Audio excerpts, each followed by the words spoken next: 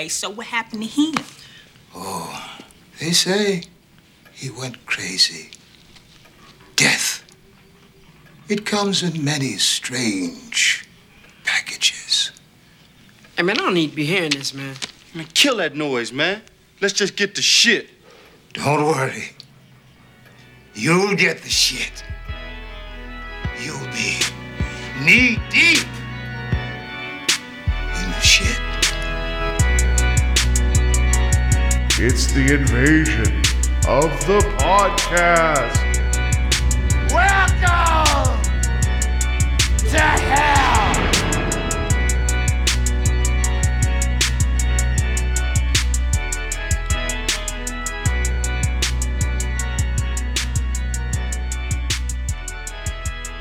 And welcome to Invasion of the Podcast, where I try to take over the world one listener at a time. I feel like with that beat intro, though, that's like my fighter entrance. Paul, 600-pound Stedman from Cleveland, Ohio, is in the ring. And his opponent to his left is Steve. I think we should open every episode now with "Welcome to Hell." Welcome to hell. Yeah, I really believe we end the show with "We're gonna get you." We're gonna get you.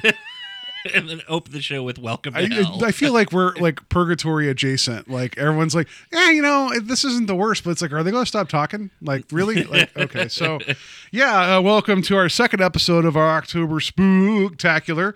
We're going to be talking about I had the information in front of me, and I'm going to find it again. The film is Tales from the Hood. I want to say it was 97 when it came out. Probably wrong. I feel like it was earlier than that. It may have been 95 or 96. Okay, we're going to actually it's a large cast, so I should bring up IMDb so that I'm not sitting here going, that guy. 95. So I was wrong, but not by much, but still wrong, which is important for the show. So we're talking about 95's Tales from the Hood in our month-long trek through all things spooky and all things anthology. This will be a lot of fun. I hope you guys will enjoy the conversation. I will say this from the top, though. If you have not seen Tales from the Hood, and here's an admission, this is my first time watching it, stop this podcast right now and go watch it. Because it was I knew it was good because it's been recommended by others, but it's one of those things that you can hear that until you see it. Like I was taken aback at how much I really enjoyed this anthology film. So I'm going to say it again, and before we get into the actual discussion of the movie, I'm going to say it one more time. Spoilers ahead, because that's how we do here on Invasion, because I have no other way of talking about things. Watch the movie. It's like $4 to rent on Amazon. Do yourself a favor, watch it. If you want a fun anthology film that has more on its mind than just scaring you, watch it. Yeah, I mean, once we get into talking about the film, I'll share a little bit about how I discovered it. But I think it's one of the... I mean, there's so many good horror anthology movies out there, but I would easily place it in my top 10, if not top 5. Yeah, I mean, it's good. So, yeah, we're going to be talking about that. We're going to be talking, we have some news here. We got some Joker-related news, not how you think. We got some He-Man-related news, not how you think. Got a secret story Steve doesn't know about. Woohoo! And then we're going to have our Hood of Horror talk, and then I have a game at the end, because I know Steve, he's having a busy month. He probably hasn't figured out what he's wearing for Halloween yet. We're going to decide tonight what his Halloween costume is on the show. It's being flown in right now. I don't know if you can hear that in the background. By prop plane. It's actually, they're going to throw an inflatable raft out Temple of Doom style with your costume in it. It's actually, I've just gotten so big. I've gotten so heavy that they have to fly it in. Yeah. It's actually one of those advertisements that's in the back of the plane, but you wrap it around yourself. Yeah, no. So yeah, we're gonna pick Steve's Halloween costume tonight. So that'll be fun. So yeah, we can talk. I do not have I didn't go to Vegas last weekend, so I don't have that to talk about. What did I do? You and I had very similar weekends because it's actually our birthday week here on Invasion of the Podcast. Steve's birthday was yesterday. He is now 29 years old, and just living his best life. My birthday is actually tomorrow, so this is the day between our birthdays. Which is, it's weird because it just feels like the older I get, the more people I end up meeting that have birthdays all in a row. Our friend Rich, who's been on the show talking about Death Wish 3 a few months ago, his birthday's today. So it's you could just have a whole fun week of birthdays, So, but when I say a similar experience, Mine went a little easier than yours, but in the state of Ohio, whenever your birthday comes around, the state's like, hey, by the way, you should give us $60 to renew your tags for your car. So I went to go do that, but my car also needed an e-check, which is an emissions check for Cuyahoga County. And I thought I'll just go to the local oil change place because they used to do that. They don't do it anymore. And I don't know why. Why did that change? It doesn't seem to be a thing that was that hard to do. So then I had to go all the way out to an e-check station by myself. They have like a self-serve thing. So I was talking to a robot trying to figure out how to e-check my car. We got into a fight, but I did it. So I had to drive all over God's half acre to make sure my car was okay and then renew my tags. Yeah, my experience, I didn't have to renew my, I didn't have to do my e-check this time around. I will say that last year when I did my e-check, I kid you not, right after I passed the e-check, my car died. The ignition, the actual switch that, you stick your key in and don't get all technical with people. Yeah. Like I know it's hard. Yeah. That went bad. So I remember. My car couldn't turn on. So talk about being frustrated. That was not a good time. Well, at least it happened after as opposed to before, and that would have caused a whole other set of problems. I had a similar situation, whatever the previous e-check was, and because I failed it, and there was some sensor that was out. Yeah. I don't even remember what it was. But long story short was I just missed being inside my warranty, and I ended up having to pay like $600 to get it fixed. It was like the O2 sensor or something, right? Yeah. So years ago when I was getting a car from West Virginia to Ohio because my father gave me a car and it had to go through the whole registration process. They didn't chopper it in. No, they didn't chopper it in. I went to the DMV and I handed them the title and everything. They're like, well, you got to go get an e-check. So I went and did that. And what they did is they ran the computer thing, but they opened the door and scanned the door, and there's a barcode there with a VIN number, right? I go back to the DMV. They're like, this VIN number doesn't match your title. And I'm like, what are you talking about? And they're like, this is your VIN number, and this is the thing you're showing us. Unbeknownst to my father, because he bought the car used, the car had been in a previous accident and the whole door was replaced. And so the e-check people didn't bother to verify if it was matching VIN numbers on the title because you can check the dash too. Yeah. So I had to go back and do it again. This is when you had to pay money for the e-check. And I went back and the guy's like, we're not going to charge you this time. I'm like, that's right. Like, why would you check? So we're not going to charge you for our mistake. Yeah, we're going to let this one go. You know what? This one's on the house. I'm like, okay, thanks. No, I got to go and because I had to not only renew my plates, I also had to get a driver's license renewal. I could not go to the express lane, which I've used in the past for renewing my plates, and it typically takes 10 minutes if you're doing the express lane. But I got in there and I was doing the newfangled. I don't even know what it's called. It's the new fancy compliant license or whatever it is. Yeah. Basically, it means that you can fly without a passport. Which you could still fly without a passport. No, I'm sorry. You have to fly with a passport if you're going out of the country. Yeah, but this new ID, which has been implemented for like 10 years now, but there's a deadline coming up of like next October, you won't be able to actually fly in-state, like out of state, I should say, in the United States from state, well, anywhere. Yeah. You need this compliant license. So I had to get that taken care of, and I walk into the DMV, and I'm like, although this is weird. I guess it's the BMV. I always say DMV because that's what it's always called, but it's the Ohio Bureau of Motor Vehicles. Yeah, I don't know why I get hung up on the technicality of that, but and they made you go back to the back of the line after mispronouncing. I walk in, I grab my little ticket, the number that's your number in line, basically, and I look at it, and it's 96. I'm like, I wonder where they're at right now. I look up, they're at number 66. So there are 30 people ahead of me. And to their credit, they got me done in an hour. Wow. To be fair, though, I was there an hour before they closed. So maybe they were like hustling because they were like, we want to go home and it's a Saturday. Yeah. But that was not fun. So you got the new license. I got this one last year. I just want you to look at my photo because they made me take my glasses off. Did I show this before? No. I look like I should be that wanted guy on every like TV station where it's like suspected overweight white male was seen with a clown van in the neighborhood. I believe that photo will be popping up in the next Making a Murderer. Yes. Yeah. That's what's going to happen. It's so like I don't know if the glasses would have helped at all, but they're like, don't smile either. I'm like, what is going on? Like, it's like, does this person just like, I'm going to give him the worst goddamn license picture ever. So if he does get pulled over, they're going to automatically suspect he has a body in the trunk. It is amazing some of the photos that they'll like use for shows like that, where it's like, wow, like you found literally probably the worst photos of that person ever. Yeah.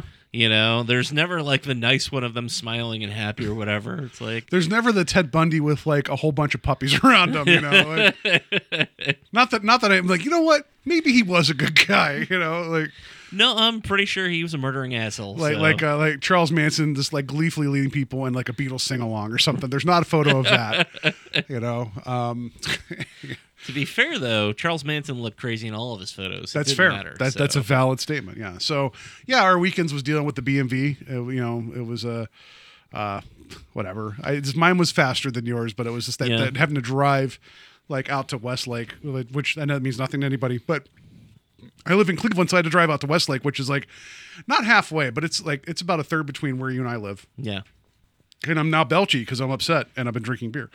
But it was just a pain in the ass to drive out to Westlake and come back to where I was just to do this. So, and I wasn't even sure if I was using the machine correctly when I went to the little like service station thing, and it was like plug it into this port. I'm like, I was like, I have to bend down and look into my car. Like, what's this? And I'm like, I think this is right. And the first time I did it was like, they're like, the test results came back like negative. I'm like, oh no, like what did I do? And I'm like, nope, let me do the tried and true thing I learned with Nintendo games is pull it out, pull out the connector and like shake it and then put it back in. The pull out method. I had to use the rhythm method with my car to get a reading, but no.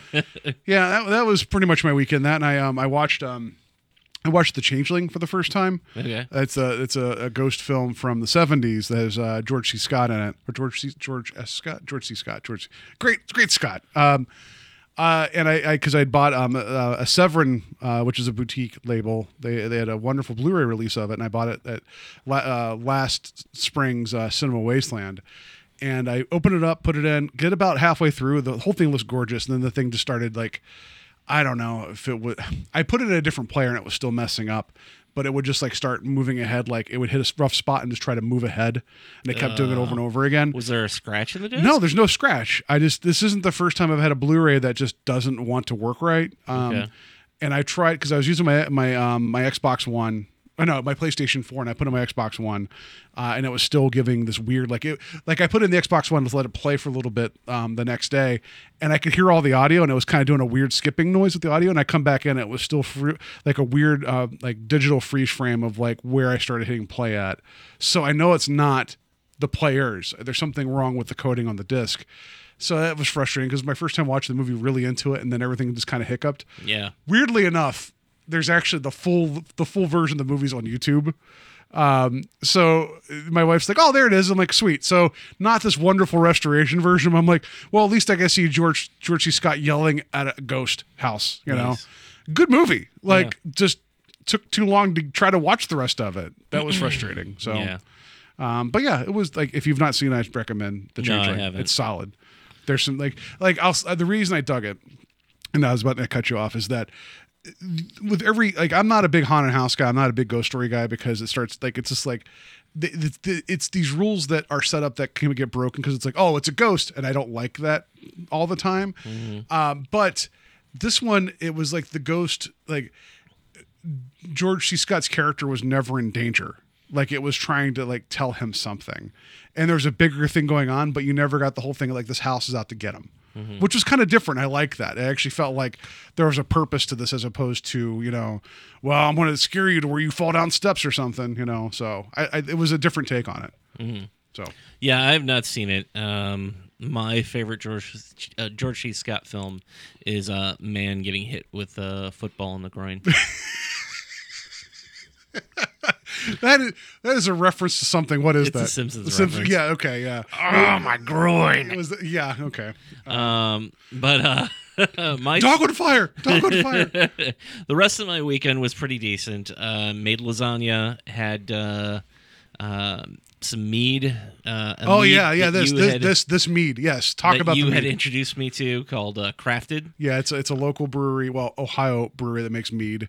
Wonderful meads. Yeah, and I'm not really like I am a basic bitch when it comes to my alcohol. It's pretty much Miller Lite. Like I don't stray outside my lane too much, but I really liked it when you'd introduced me to Crafted. It was It was the like one of the peanut butter banana Fosters or something. Yeah. Banana Fosters one.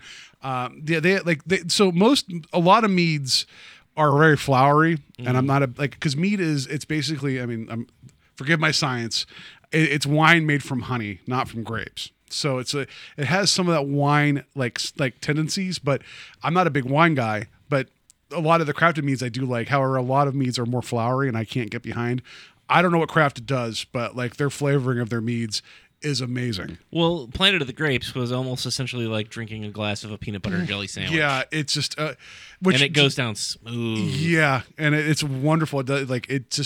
I could just drown in a whole vat of that. And it would be like in Strange Brew, where they get Rick Moranis stuck in the beer tank. Yeah. That would be me in Planet of the Grapes, because it tastes like a what not Lunchable, what do they call them? A Crustable. Yeah. It tastes like one of those.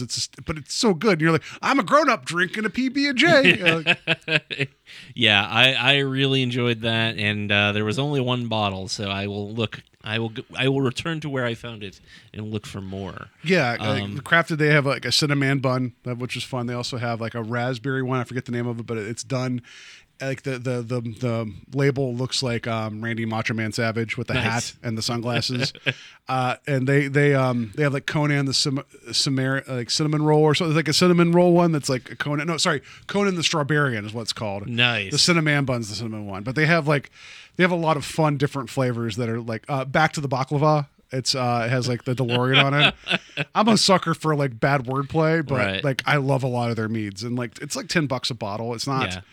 You know, you don't need a lot of it. It's not even a matter of alcohol content. It's just a sipping, wonderful little drink to have. I'm glad that you got it. Yeah, I really dug it. And then Sunday, I took in a screening of Ghostbusters for its 35th anniversary. It was, one of those movies that we talk about this a lot on the show, separating nostalgia from a quality film, and how you feel about something might be completely different from how somebody else does, just because of the age that you saw it at. Yeah. I first saw Ghostbusters at 10 when it originally came out, and it's a movie that, even if I try to separate myself from sitting down and watching it again in a theater, and I think in the last 5 years I've probably seen it at least 3 times on a big screen. I think once was at the drive-in, and twice would be in the theaters, because I saw it for the 30th anniversary. I saw it like the following year on the big screen at the Autorama Drive-In, and then I saw it again just this past Sunday. The movie still works. Like, I say this, as somebody who defended Ghostbusters 2016. It feels weird to hurl like the word classic at Ghostbusters, but it really is. There's something about that film that is, I don't want to say, it can't be remade, but it's specific to a certain time. It straddles this line of like horror and comedy, and then PG comedy that's kind of naughty a little bit, but not super naughty. It's definitely a movie that I think could only be made in the 80s, at least that version of it. Because there's smoking, there's occasional swearing, there's a blowjob joke. Like, you don't find that in a lot of your family films. There's a ghost days. blowjob joke. Yeah. So, yeah. But at the same time, I realize that while it's in my top 10 all-time favorite films, it's not that for everyone. But I can say that every time I watch it on the big screen, I see things that I didn't see in it before. And the only thing that I can say that was bad about this screening, like the audience was great, but you've been to a theater where there's, they adjust the aspect ratio of like the curtains to whatever they didn't have it correct. So parts of the film were playing on the curtains for like the first 10 minutes. Oh. And I'm like, how long do I sit here before I get up and say something? Like, they've got to figure it out and correct it, right? They've got to. And it took about 10 minutes, and I was like just about ready to get up, and I watched the curtains move out, and I was like, "Thank God." I don't know. Ghostbusters is that weird thing of I'm kind of sick of it in the sense that I feel like Trolls ruined it in a lot of ways in 2016. So you could say that you're sick of the fandom around it, but not the Yeah. film itself. Yeah, I think that's valid. Yeah. And two, and I'm actually kind of sad that like they won't do anything with 2 simply because it's a lesser movie, and I'll totally agree that it's a lesser movie, but there's still a lot of fun to be had in that. It's also the 30th anniversary of that movie this year. Just the bit whenever why at they the wouldn't- beginning when they're doing like the emotional response test with the kids, where it's like they give the kid the puppy, and then Egon's like, "Now I'll take the puppy away." Yeah. I mean, there's a lot of great stuff in that movie, and I don't know. I wish they would have done like a double screening, for both films, but obviously the original is the classic. Well, they recently released a remastered version of the Ghostbusters game. That's Yeah. it's now. I have it for PlayStation 3, and I have a graveyard of games I've never finished, and it's not because of lack of want. It's just that various things. However, with Ghostbusters, and people could tell me I'm wrong. Some of the aspects of it are very hard, and it's hard on purpose. But having the original actors in there with the script that was co-written by Ramis and Aykroyd, you should do yourself a favor and look up some of the cutscene stuff and just some of the interplay between the guys, because they let Bill Murray just riff, and it's just fun to see, like, to get that kind of vibe back, because it's like he said repeatedly that he didn't want to do a new one because it's like we're well past that age, but they're like, no, we'll set this in '93, and he's like, okay, I'm in. Like he did, like it didn't take much for him to believe like I can inhibit this character then, and with the way this game's going to be set up, I can look like me then.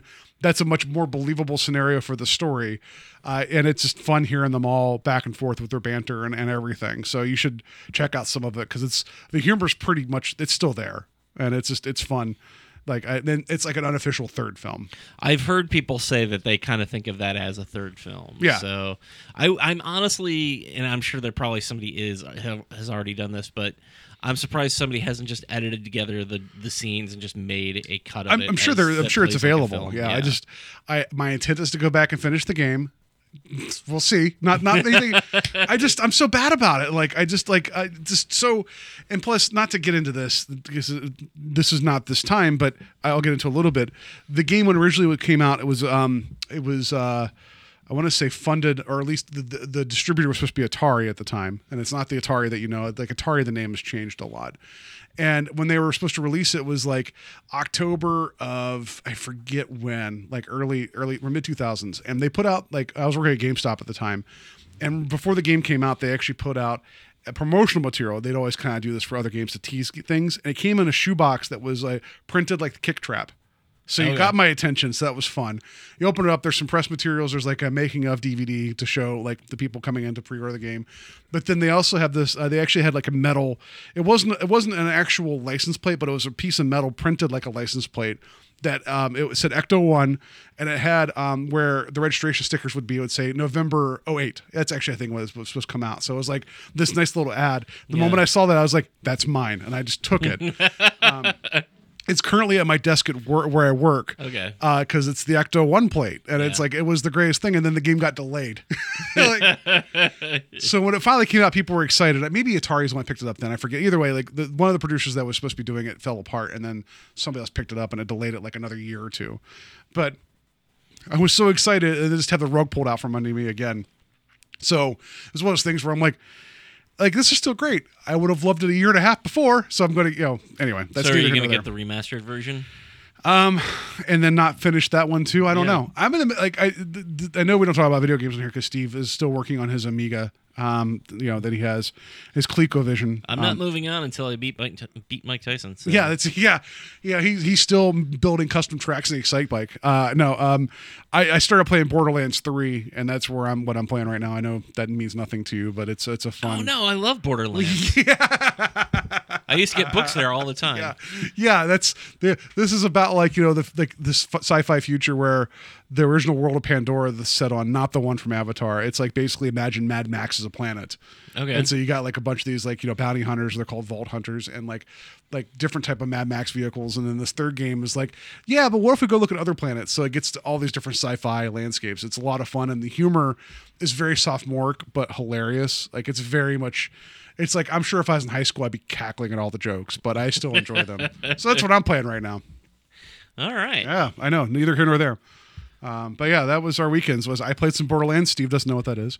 You watched some Ghostbusters, and I just told a story that had nothing to do with like the movie, but the video game Ghostbusters. Yeah, that's fair. Yeah. That's what we do here. That's what we do here. So did you stand up at the end of the screen and be like, the new one's better, and like walk out and see people just like, and then I was tackled at the exit and beaten summarily. like literal toxic masculinity just came over, just washed over you and just like took you away. No, I will say that I was surprised. There was a like intro to the film, and it was Dan Aykroyd, Ernie Hudson, Sigourney Weaver, and Eddie Fall Out Potts. Boy.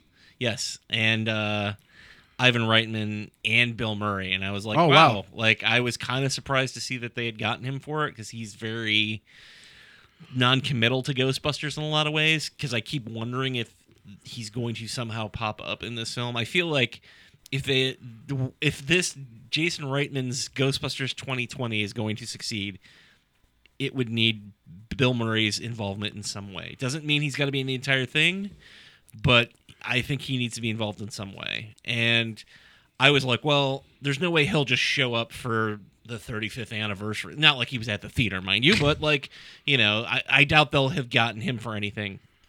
But it was interesting because, it was maybe like a 10-minute intro of them talking about the movie, and, Bill Murray being Bill Murray, talking about how like Harold wrote a really great script and Dan wrote the rest.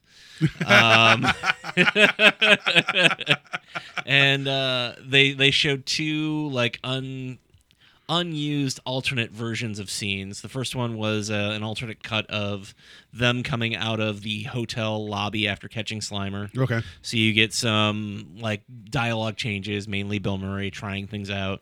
And then the same thing with the mayor's office scene with, Dickless and all that stuff.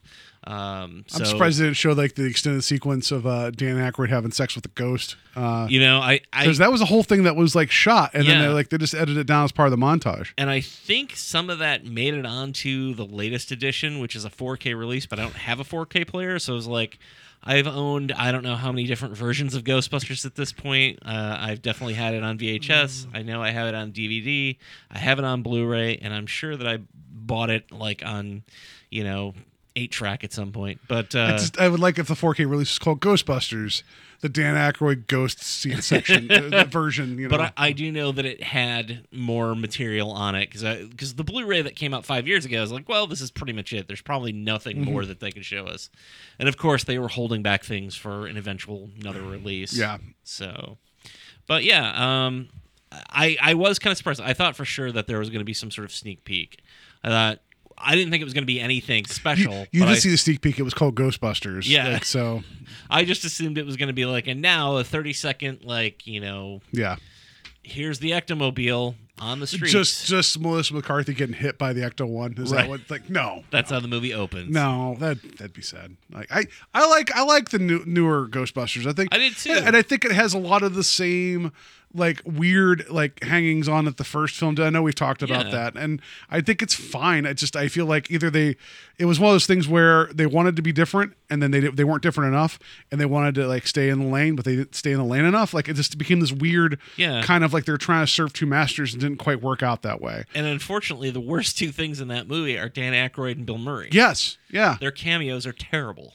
Absolutely. So, all right, Harold Ramis is fine. Like his was good. It was just a stone head because he wasn't around.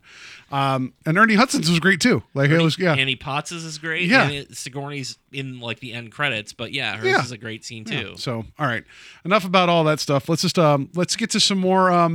Not outrage. Let's talk. We've talked about some movies and people's feelings about different versions of films. Yeah. There you go. That's my pivot into our news.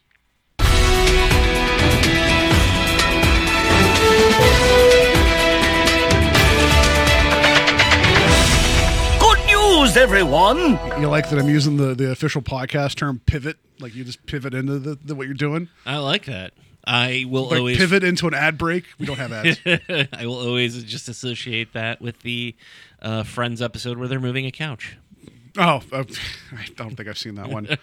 Is it called the one where they move a couch? Is that what the It episode's might called? actually be called that, Yeah. but it's just the whole thing is like they're trying to get it up some stairs, and the entire time Ross is just yelling pivot, That feels very appropriate. and then Chandler's like, "What did you mean by pivot?" So there you go. That's there you every episode of Friends, though. Yes. Chandler says something witty, and Could Chandler be credits roll. any more Chandler? that's right. Yeah. Do you think that's why Bing is called Bing? It's just because it's like it doesn't really help you, but it's just annoying, and you're like, oh. All right. My old job. This is completely off topic, but the version of Microsoft that was on there would try to make me use Bing. It was like, oh, I see you're trying to Google something. Wouldn't you rather go to Bing first? No, I type Google in for a reason. Where I'm at work, we have Windows like support, and we have to use Explorer or Edge or whatever it is, and its default is like if you go to type a, because normally any like with Google, like with Chrome, you just go into the search bar and type, or the like whatever, and you just type it in, and it'll show up through Google. It's like I'll fall in that habit. It's like I start seeing the Bing icon, I'm like, that's not what I want to do. So I look like an old person where I'm like, I'm going to type Google in and then go to Google and then Google it, you know? Yep. So it's forced a habit now. Any browser I'm in, I'm like, I type in Google first and then Google it. So, all right. The Joker film came out this past week. Steve's seen it 6 times already and loves it. So that's what he's telling me. Yeah, I saw it back-to-back screenings right after and before Ghostbusters. Yeah. You've not seen Joker yet. No, I haven't, and I'm trying to figure out when I'm going to fit it into the busy October schedule. Yeah, well, like I was at work a couple days ago. One of my coworkers that he knows, he watches a lot of comic book movies too. He's like, so what do you think of Joker? I'm like, haven't seen it. He's like, yeah, and I'm like, like he's like, so not a priority. I'm like, I mean, if I get to it, I'm not like, I mean, this will be. I'm not dismissive of the film in that sense, but it's like, I don't know. Like, there's been a few of these where I'm like, yeah, if I get to see it, like I feel like you have an obligation just because of your, like from your own fandom of Batman and To the be Joker. fair, people said the same thing about Superman and Batman. I still haven't seen. That's true, but I feel like this one's a little different than Yeah. that. So. I do want to see it. I just haven't really had the opportunity, nor have I carved out the time to have the opportunity. I guess I'll put it that way. I'm also curious to see where it's going to fall for me because there seems to be like no middle ground for people. It's either a masterpiece or an utter piece of shit. I don't know. Like, there's no middle ground for the reviews I'm seeing. So Yeah. I'm curious to see which one it falls under. Right. So the story isn't that. The story is that there's a brief little tidbit in an article on IGN about Jared Leto was upset about this new Joker film, but like when we say not for the reasons you think, I think that it is the reasons that you think. It is that. He was the Joker in Suicide Squad. He was upset that film actually shot a lot of sequences with him, and then they trimmed a lot of it out. You know, I don't know if we'll ever see any of that. It's not like a Snyder cut version of that out there, but there was more given to him, so he really got into this character. And I know Steve, also being the big Batman fan, has not seen Suicide Squad. Yeah. And his portrayal of the Joker, I thought was fine. Like, it was, you know, he did a more of like a street level, like gangster, like kind of unhinged type of thing. And I think it almost feels like it's an unwritten rule now that if you're going to take on the role of the Joker, that you have to find an angle that has not been played yet. And it's like, how many angles can you find? So far we have 4 or 5, I guess. Yeah. So he's upset that he felt like he wasn't given he was kind of run over in Suicide Squad in the sense that he was only in it for a little bit. And then there was talks of making a film with him and Harley Quinn called, like, based off of Mad Love, which I know you know that story. And then there was supposed to be a standalone Joker film. It was supposed to be all this extended DC stuff that DC was really getting into. But then Suicide Squad came out and made some money, not everything. And then they started to have, like, Justice League kind of fell on its keys. And so DC backed away from all that. Yeah. Then they went ahead and greenlit this one. So he feels he's upset because he didn't get a chance to actually really do anything with the character. Yeah. And I understand his point of view. Yeah, I mean, if anybody should be pissed, it's probably Ben Affleck because he didn't get to do his own Batman movie. That's fair. That's fair too. But, Yes.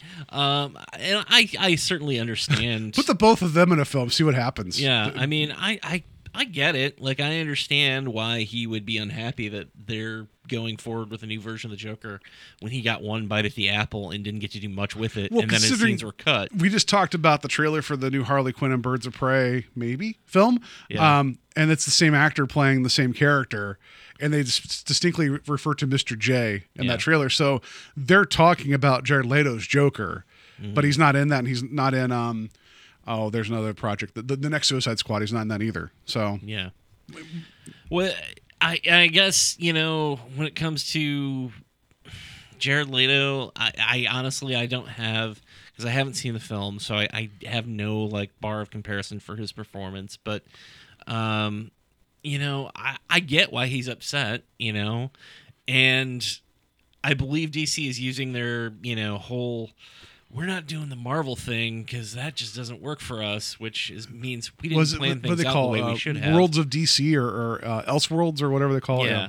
And so I think the idea is that they can coexist, but it does present a problem, like, if they want to use the Joker at some point, like, who do they use? This new Matt Reeves directed Batman, will they invent a third Joker? Will Harley Quinn, if she's involved in that film, be Margot Robbie or somebody else? Yeah. Like, it asks a lot of questions of, like, how do you track what these films are supposed to Is do Ed and Norton be? the Hulk or is it Mark Ruffalo? I don't know. a little different scenario. A little different scenario, and actually, Is it Eric Bana? I don't know. As much as I like Mark Ruffalo, I still do not understand why people are like, "Oh, it wasn't he wasn't the Hulk wasn't good until Mark Ruffalo took over." And I'm like, I thought that Ed Norton did a great I job. liked his take on the character, and he recently someone asked him about that stuff too, and he was like, "Yeah, he wanted to take it more like a Dark Knight, like gritty." Yeah. And then Marvel's like, at first they're like, "Yeah," but then they're like, "No, we're going to go this direction," and they kind of like everything kind of just didn't work out. That's fine, Yeah. Like if there's a creative difference, I feel like like I'm not going to besmirch Edward Norton's portrayal in that, and I'm not like, again, I haven't seen the new Joker. I will see it. I don't know if it's going to be, in the theater or not. Yeah. I feel like I do owe it to go see it in the theater. I just don't know if I'm going to have time. Especially like we're starting to hit that point in the year now when like everything's going to start coming out again. Yeah. Like I know they did the next week. Jojo Rabbit comes out. That's the Taika Waititi Hitler farce. And Yeah. I'm just like, if I have to put my money somewhere and my time, it's going to be there. And then like what was it? The beginning of November, Terminator Dark Fate comes out, and then I think sometime after that, Knives Out comes out. So it's like there's a lot of stuff that I'm looking forward to that's going to get my attention if I have the ability and time versus Joker. But yeah, I just feel like there was all this worry about backlash of this film with the violence. Haven't seen that yet. I'm glad. Yeah. But I also wonder if some of that was kind of cooked in to kind of maybe make it taboo to drive some of the initial front end ticket sales. I don't know. It's possible. It's also possible that the vocal, because we talked about this when the story first came out like 3 weeks ago. There was a very vocal group who was like, I don't know if it's the right time for this type of movie. And while I typically find myself siding with a lot of the viewpoints of some of that group, I don't like, and we had a whole discussion about censorship or pre-censorship in a way, but I do wonder if that vocalization has sort of taken the piss out of any originality that might have come out of that. Like if somebody was thinking about doing something, Well, considering that film, what was it? The Hunt got pulled. Yeah, and that felt like, I don't know. And it's going to be, we talk about like right place, right time, and social commentary, which I think is going to feed in greatly into our discussion about Tales from the Hood. yeah, So I'm glad that there wasn't like, because there's always that fear now, right? That there's going to be that one thing people are going to gravitate towards and be like, oh, that's going to cause problems and someone's going to do something. And the film, film's number one in the country. I don't know what kind of legs it has. I don't think it's going to, I think it was one of those things where because lesser things have triggered, not triggers, is that the right word? Other unforeseen people being terrible have happened for other lesser things that I could see why people were apprehensive about this. But I feel like because it kind of gave it like this taboo feeling, I think most people would be like, yeah, what's going on with this Joker film, and go see it. I think that spurned some of it. This is my pure speculation as a person who's not seen the film, so I don't know. Yeah. But yeah, I don't know. Strike my comments. yeah, no. But Jared Leto's mad. You get a chance to another crack at the Joker character. I don't blame him. But your comment before we started recording was, well, Suicide Squad should have been a better film, which you've not seen Suicide Squad. I would agree with you, though. It should have been a better film. Like, I don't think he was the problem with it. Like, you'll see it eventually, maybe. I don't know. Yeah. And you'll see that, like, oh, that's okay. Well, why'd they do that? Like, it's almost back to back every time. I'm like, yeah, no. Like, that's that whole film. Well, that's, again, I always, and this is another issue that I take with the Joker, is Todd Phillips, has gone on about how he wanted to do something that wasn't inspired by the comics and a brand new take and da-da-da-da, and it's going to be wholly original. And I tend to find with adaptations, the closer they stick to the source material, typically the better the films are. A lot of times DC will make choices where I'm like, why that? Like, Well, why and is it's that also- the bold direction that you're going in? It also sounds like that he's discrediting like what came before, Right. Where I feel like, and this is me being a Marvel honk, like for whatever reason, I feel like the alchemy that Kevin Feige has and the people created during the Marvel films, they were able to find like the thread of why people resonate with those characters, and they can tell, newer or different stories, maybe not like beat for beat like the comics, but enough. Like the two Spider-Man films, like you get like just they get Peter Parker so well, and it's like, and they and it just it's not beat for beat everything we know about Spider-Man, but it's enough that's aligned with why we love Spider-Man. Yeah. So for him to be like, this is going to be something completely different, it's like, so what about the aspect of the Joker then draws you into it? If you're going to say this is going to be completely different, that feels odd to me. If you're going to be like, this is going to be a different take, then why not just make a movie called Sad Face Paint Man? Like whatever, right? Like just then do your own thing. Or just Like, call it Clown. Clown. Yeah, there you go. That's it. Just Joaquin Phoenix and his very, very bad, not really good day, or whatever it's called. So Yeah, I we could talk about this forever, and I can't. I don't know. I'm always just surprised by the decisions that at least the last 10 years of DC films have made. It's one thing if you're talking about Superman 4 and canon. It's another thing when it's Warner Brothers and their two biggest properties. Yeah, I don't know. So, all right, moving on. Talking about properties and things. The report is, and I say this like I'm the one that did the reporting. This just in, from the helicopter in the sky. Steve's outfit's dropping soon, and also this story. Now, Sony may sell the He-Man movie to Netflix. So Steve brought the story up to my attention. I didn't actually see it until right before we started recording. So there's been talks of a Masters Universe reboot in terms of a film. We just recently talked about that for our Year of Canon a couple episodes ago. It said a 2021 release date for the film, but now there's talks between Sony and Netflix of selling that film to Netflix. And you brought up that Kevin Smith is actually be working on a Masters Universe cartoon series for Netflix. And your take on why you think this might be happening is really interesting. Yeah, I think honestly what would drive, if I'm Netflix, the thing that would drive me is that everybody is splitting up their streaming services and their IP. A large majority of which, Disney now owns, particularly since they acquired Fox. There isn't going to be that much left that's going to be already known and has a 30 plus year Like baked in audience that you can just grab and make something with. Now, doesn't mean that like people are going to go gaga for it simply because of that. it has to be really good, I think, to get people interested in it. But Well, yeah, Netflix has had 7 seasons now of that Voltron Legendary Defenders. Like they brought that back. really, Yeah. Um, I watched the first half of the first episode. I liked it. It was one of those things where I started watching and I'm like, I got to go, and I stopped. I didn't get back to it, but it looks fun. Like it's Voltron. It's goddamn robots that become a bigger robot.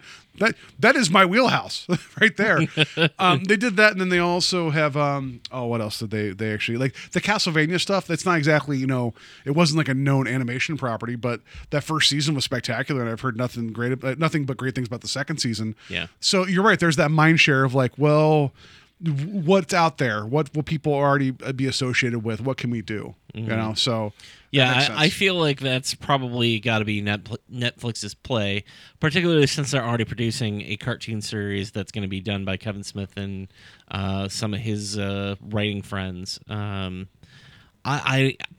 don't know. I mean, again, we talked about this during the Masters of the Universe film discussion on Canon. A new He-Man movie's been going around for like ever. Yeah. So who knows if this will even come to fruition? But it certainly makes sense to grab what properties you can at this point. If they get it early enough, then not that I'm saying that this puts Kevin Smith in a particular situation, but it would be an interesting synergy if Netflix was like, because the same thing, like the Marvel stuff, where it's like, we're getting this film. I know you're making a series, but is there a way that we can attach the two? I don't think that's the worst thing, but they shouldn't do a DC thing where it's like the movie is different than the cartoon. Kids aren't going to understand that. Yeah. I mean, maybe they will. Maybe kids are smarter than I think they are. But this is an opportunity. No, they're all idiots. Maybe it's an opportunity to actually have some like synergy. I don't know.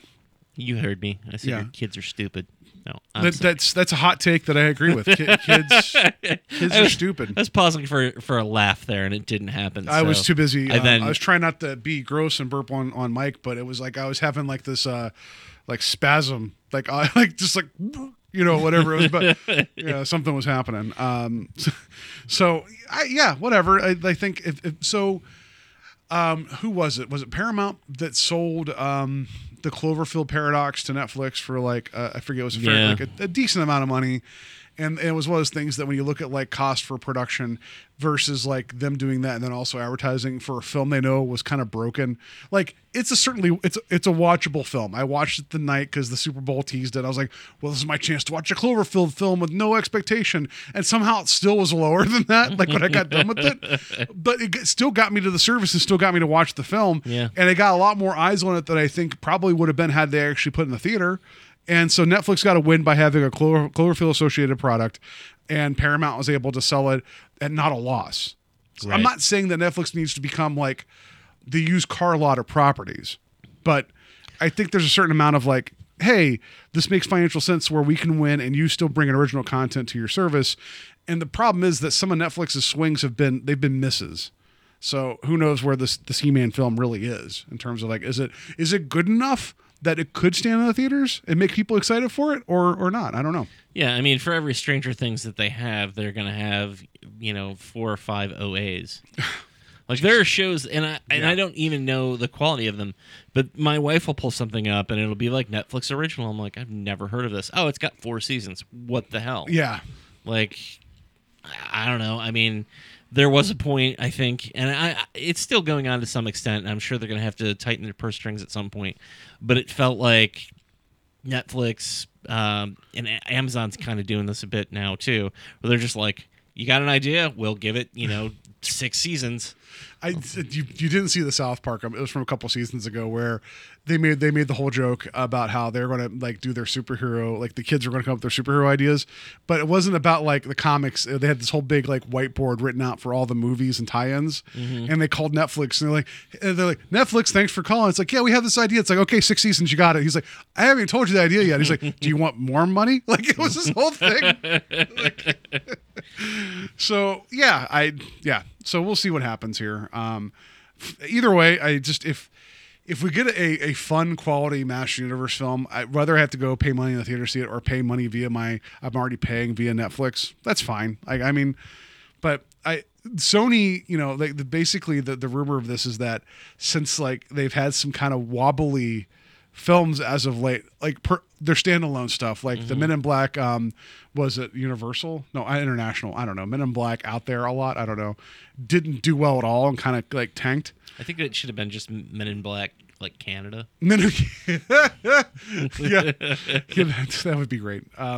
So since it didn't do so hot, I think they're kind of wary of like these unless it's like Spider-Man, and I think they're kind of wary of their properties. And I mean, honestly, I can't speak to Men in Black International because I didn't see it. But it took. I would have loved if you had seen that before you saw like Suicide Squad and Batman vs Superman. I'd be like, I mean, I'm an MIB head. I mean, it took two actors that I like a great deal and put them in a trailer that just didn't look all that interesting.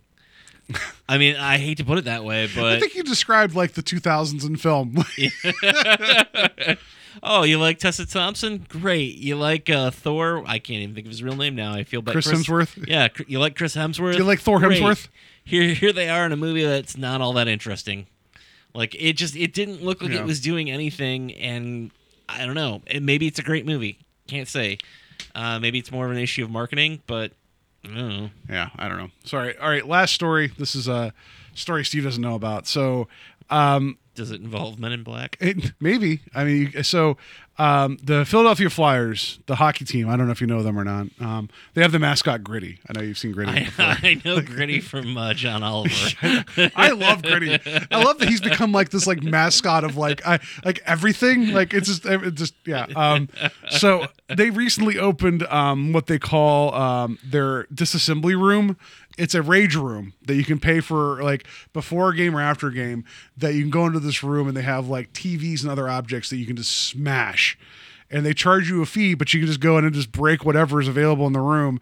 And there's like an observation window. People can just watch you break shit. Okay. And they said that like in some of the objects, there might be hidden logos of the opposing team. So this is the first of its kind in a sports stadium here in the U.S., but there's been like other businesses in the U.S. because this was something that started over, where'd they say? Was it Japan? Yeah, I think this started in Japan, like about 10 years ago, they said. And it's kind of made its way, west. I was going to make the joke today on Facebook, but I saw the story already. I was waiting to talk to you about it. I was going to be like, Cleveland's had a rage room forever as a sports fan. It's called Cleveland. So of all these experiences that you pay money for, how would you feel about paying for the opportunity to go into a room with just like a baseball bat or a sledgehammer and just break shit? How would you feel about that? So I have been to, I feel like more than one event. One of them was a haunted house, and I can't remember what the other one was, but I've been to places where it's like, here's an old car, $5, you get to take a sledgehammer to it. So it became the mini game from Street Fighter 2, where it's Yeah, like test like- your might. Like that's Mortal Kombat, but yeah, the whole beating up of the car. yeah, you're like trying to see like how much damage you can do to this car with a sledgehammer, and it's an old beater that's going to go to the junkyard anyway. And I believe I've done it at least twice. I'm sure it's been at other events. So I do not have a problem with I just want to believe this was a like rage room. like out in the parking lot, like someone didn't know. You're like, hey, $5 if you want to take a swing at this car. You're like, sure. And then you leave. The guy comes like, what happened to my car? Like I was That like, would have been screw you, amazing. dude. I got $25. And I think it was more if you wanted to take a swing at the windshield, but yeah, you could basically. I think you got like 3 whacks for $5 or something. That's like the most American thing I could think of, like charging money for the destruction of property. Yeah. Yeah, I just think that they need to be more rage rooms. Like obviously, for sporting events, I feel like people that are upset at the way movies end, like people that have their opinions, they should have a room to go in because I don't want to hear it. Just go rage. Although to be fair, though, most of the time that I have a rage that's gonna that would cause me to I guess cause some sort of physical damage. I don't know that the situations are ever like sports or entertainment related. That's fair. Yeah. I'm never gonna watch a movie and walk out and be like, I need to break something. Okay. No matter how bad it is. What about the new Ghostbusters? I'm joking. No. So yeah, you're right. The most I've ever done in terms of like when I've been mad, actually 2 things. One, in my old car, I got upset about something, and I was in my car by myself. I punched the inside of my windshield and it actually cracked. And I'm like, I wasn't expecting that. Like I was mad and I'm like, why did I break my windshield? And it was like the spider web top left corner. And I'm like, it'll be fine. And then it was like that like 2 weeks later, it was like that first cold night of the fall. And I turn my heater on, I hear and I see the spider web go all the way around the edge. And I'm like, yeah, I should probably replace my windshield. It was like a $200 like lesson of like, don't punch that when you're angry. And then I like door frames. Like if they're good enough for an earthquake, they're good enough for like if I'm just frustrated about something. That's about it. I don't throw things. I don't break things because I know I'll not be mad eventually, and then be mad that I broke something. Yeah, I mean, I believe I've broken things in anger in the past, but like usually after I've done that, I'm like, what the hell? Why did I do that? Yeah, it's never like, oh, that was a good decision. Like as mad as Overwatch makes me. Like, and I know Mary could testify, like she could tell when I'm playing because I have my headphones on. And I've tried to find this balance of like not actively being mad the entire time while playing, but every so often she'll be in her office working and I know she just hears me just out of blue be like, F you, like just yell at the TV. And it's like, and I never talk to any human being like that. Except when I'm playing that game, they can't hear me, so I just yell out into the void. But it's like I've never taken the controller and twisted it and want to break it because that's $60, you know. Like so, yeah. Maybe I need like a small rage room after playing Overwatch and I just wander in and break something and walk out. But yeah, it's like everyone's like, oh, it's frustrating being a Flyers fan. It's like screw you guys. Like you know, the Eagles just won the Super Bowl like 2 seasons ago. The Phillies have won the World Series and like known like. Not in the last couple of years, but people were around when they won. The Flyers won the Cup in the 70s. Like Philadelphia, and like you've had sports success. So sorry that the Flyers haven't won recently. You know, like guess you got to have a rage room. You know, like I can see Cleveland just having like a, you know, we're just going to $5. We're going to look away. I do not care what you do in this room. You know, I mean, to be fair, I think maybe it's more appropriate at like workplaces. Because I think workplace anger is probably the most common thing that people have. If I had a room, yeah, that would be pretty great. I'd be like, I just need a minute. And I'd be like, where's Paul going? To the rage room. Like, oh, where are you going? I'm taking my 10-minute break. Taking my 10-minute rage break. Yeah. Like, it'd be like a mini purge. Like, every like hour on the hour, I'd be like, I just need to have this out. Like, yeah. So, all right. Okay.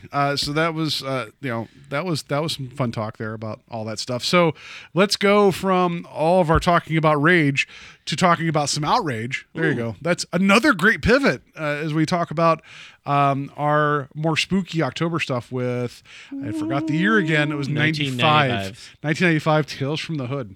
And now for our feature presentation. I like how we're both like, just drink real quick while the music's playing. Just drink. Get beers. It's fine. You know, just do it.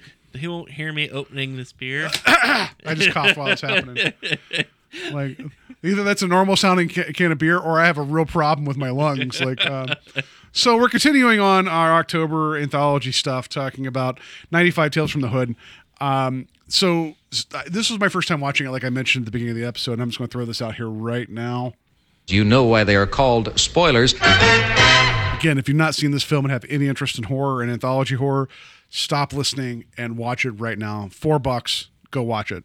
But Steve, you said you'd seen this previously. Yeah, so I was introduced to, well, let me go back. I don't really remember why I didn't see it when it initially came out, but I do know that at one point I was of the belief that it was just a spoof film. Yeah, no, like I can tell you why, because I was in high school when this came out, and it's the poster and the title, and I feel bad in hindsight. Yeah. After watching, because one, it's a quality film, and two, like I get that like what Rusty Cundiff was going for, like, but at first blush you just see it feels like it's a joke. I mean, there's comedy to be had in this, but it's like, oh, I don't know, like it didn't ring for me like at the time. I remember my first trailer that I saw for Shaun of the Dead, I thought the same thing. I thought it was a complete spoof. So it wasn't until like people started talking about Shaun of the Dead that I sought it out. So flash forward to 2017 podcast that I listened to called Shockwaves. they started talking about it. Their show. The first hour of it is just them talking about what they watched recently, and then the second hour is usually an interview with somebody in the industry. Oh, so we're copying the first part of the show. Yes. It's not the second part of the show. Because we don't know anybody famous. No. So the most famous person I know is Steve, and he's right here with me. He has a self-published comic God, book. that is so sad. Yeah. I mean, I did once have to sell hockey equipment sight unseen to someone representing Leslie Nielsen. To be fair, though, somebody who was on the commentary track for The Thing. That's true. So but I also had to think fit that hockey trumps. equipment for Leslie Nielsen. Oh, I guess that's fair. Yeah, well, just because the lady was asking all this stuff, she's like, this is around the time when he was doing stuff for the Ohio Lottery, and Okay. she told me she was from the Ohio Lottery, and I was like, she's like, he's kind of a big guy, and I was like, is it Leslie Nielsen? She's like, I can't say, and I'm like, is it Leslie Nielsen? She's like, yeah. So I had to sell. So I held hockey pants that Leslie Nielsen wore once for Nice. a commercial for the Ohio Lottery. So. That's not really someone hey, come talk to the guy who sold the pants to somebody later that put them on that was in the Naked Gun. I mean, you did meet Falcon. That's true. You I met did. Henry Winkler. Yeah, and what was the gentleman's name that I kept trying to sell him a comic book at? Ari Gross. Yeah, I met him. Yeah. So you know of more famous people than say myself. But no, that podcast, they were kind of raving about it and like, oh, this movie is really a gem. And it needs to, we need to get it out there that people need to see this movie. So I can't remember if it was around the time that I had subscribed to Stars or I think it was when I subscribed to Stars. It's for still available Ash. on Stars, by the way. So Okay. that's, if you have Stars, you can watch it for free. Yeah, I think it was for the third season of Ash versus the Evil Dead. I think it was when I watched it. So probably last year, now that I'm thinking about it. And I fell in love with it, and it was totally not the movie that I thought it was. Yeah, that's. But from all intents and purposes, I didn't think this was going to be the movie I thought it was. I say this knowing what's coming next, but I will say for a movie that's not called Tales from the Crypt, it's the best Tales from the Crypt movie. Yeah, no, we didn't really get into it when we talked about Creepshow. Like we talked about it being like a throwback to the EC Comics, Tales from the Crypt, Vault of Horror, Haunt of Fear. This is firmly like you could tell with the name Tales from the Hood. Like Rusty Cundiff, who was the director, and he co-wrote it with Darren Scott. Like you can tell that this is something that like he loved. You could tell these are things he grew up with and he loved it and was putting, because it's the anthology in the sense it has a frame story. You have these three guys, gang members that are trying to collect drugs that were like found in an alley behind a funeral home. And they go to the funeral home that actually is run by Mr. Sims, who brings the men to the funeral home. And along the way, he starts telling them the stories of the various people that are now on display in the funeral home and their fates. So you have this frame story of these guys that just want to get, their drugs and get out, and him telling these morality stories. And I will it's say, a wonderful frame. Yeah, I mean, as much as I love Tom Adkins and Creepshow, and yes, there are a lot of films with wraparounds. I think it actually is probably one of the best wraparound stories for any of the anthology films that I've ever seen. Yeah, and so the actor was Clarence Williams III, and I kept he was wonderful in the film. I kept thinking man, it'd be really great if we can get an update. But they made a sequel, and I think he's a part of it. Maybe no, he's passed. Oh, so not really then. Yeah, did they Keith get Lawrence David- Fishburne to come in? No, they got Keith David to come in. and Perfect. That's great too. I haven't seen the sequel yet. It's on my list of things to watch, and I think it might actually be on. It's Netflix on Netflix. now. Yeah, that's on Netflix. Which is also it's written and directed by the original director Yes. Randy Cundiff. And Is it Rundy? I keep saying Rusty. Rusty. I'm sorry, Rusty Cundiff. Sorry. Okay. Yeah, I was like, am I wrong? I No, might it's be wrong. Rusty. Okay. Rusty Cundiff. Randall Cundiff. Yeah, no, but this gentleman, the guy, the Clarence Williams III, I kept getting a Lawrence Fishburne vibe from him, just because he had a look, and I could also see Lawrence Fishburne playing this kind of he just was just weird and uneasy the entire time. I loved his performance. I did. I really did. But I love as the story progresses, he sort of chews the scenery more and more. Oh yeah, yeah. He clearly knows what film he's in, and he's really enjoying it. And I think his performance is one of my favorites in the movie. It's probably one of the sweatiest performances I've ever seen too in a film. No, so I don't know. We can get into the segments, and we will, and we'll talk about some of the actors involved in the segments because there's some. I have some really interesting. Not well, my thoughts aren't interesting, but just watching some of that I stuff. have interesting thoughts about this. Welcome to Interesting Thoughts from Paul Stedman. With when we talking about anthology horror and how it's important, it's these quick one hitters. This one, like, we didn't really get into about Creepshow because it really wasn't trying to say something. It was just trying to entertain. And it's all about, like, be careful what you wish for or whatever, or, Don't be a bitch to your husband. yeah, or like, don't touch that meteor because you'll get meteor shit all over you. Right. There is a social consciousness that does permeate a lot of anthology horror. And I say this because I've, on Strange Highways, with the show I did talking about the original Twilight Zone, you could tell Serling knew that the anthology, like horror and sci-fi, like there was a gateway there to tell interesting stories. And you could even see that with some of the later stuff that came a couple years later with Star Trek, where they could like tell an interesting science fiction story and say things without directly saying them. So I think that there's a history there of, like, you could tell a 22-minute story and still get something across, like the monsters are doing Maple Street. Like, there's so much going on there. Or like Eye of the Beholder. Those are classic Twilight Zone episodes that are telling you a horrific story about what's going on, but it's digging at something deeper. And with this, with Tales from the Hood, it's taking me to a place watching this that it is still telling these stories that you could tell, like, not around a campfire, but they're still spooky stories that have a lot of social forbearing on them. And I think that's what really, the film's like, it's directed fine. Like, they're like the middle segment with, not the middle segment, the second segment with the kid and the monster like under the bed. There's a couple of bits in there where I'm like, holy crap, they're doing this. And it's amazing. But the film is very functionally correct, and it's fine. Like, there's nothing that takes away from it. It's more the intent and the earnestness of the whole film that really won me over. And each segment had something to say. Yeah. And it put me in a position because, spoiler, I don't know if you guys know this or not, Steve and I are both, just white dudes in Ohio in our 40s. So we can't necessarily relate to everything going on in this film, but the film does a good job of putting it out in front of you and making you stare it in the face. Like, yeah. And I respect the film because of that. And I mean, I said I watched it, last year for the first time, and that's before you became woke. Yeah, well, it's eerily it's eerily. What's the word I'm looking for? Because I don't want to say it was ahead of its time because it was problems that were happening there. It's eerily still resonant. It's unfortunately aged really well considering the climate. Right. Yeah, that's what. So it's like the themes and the messages.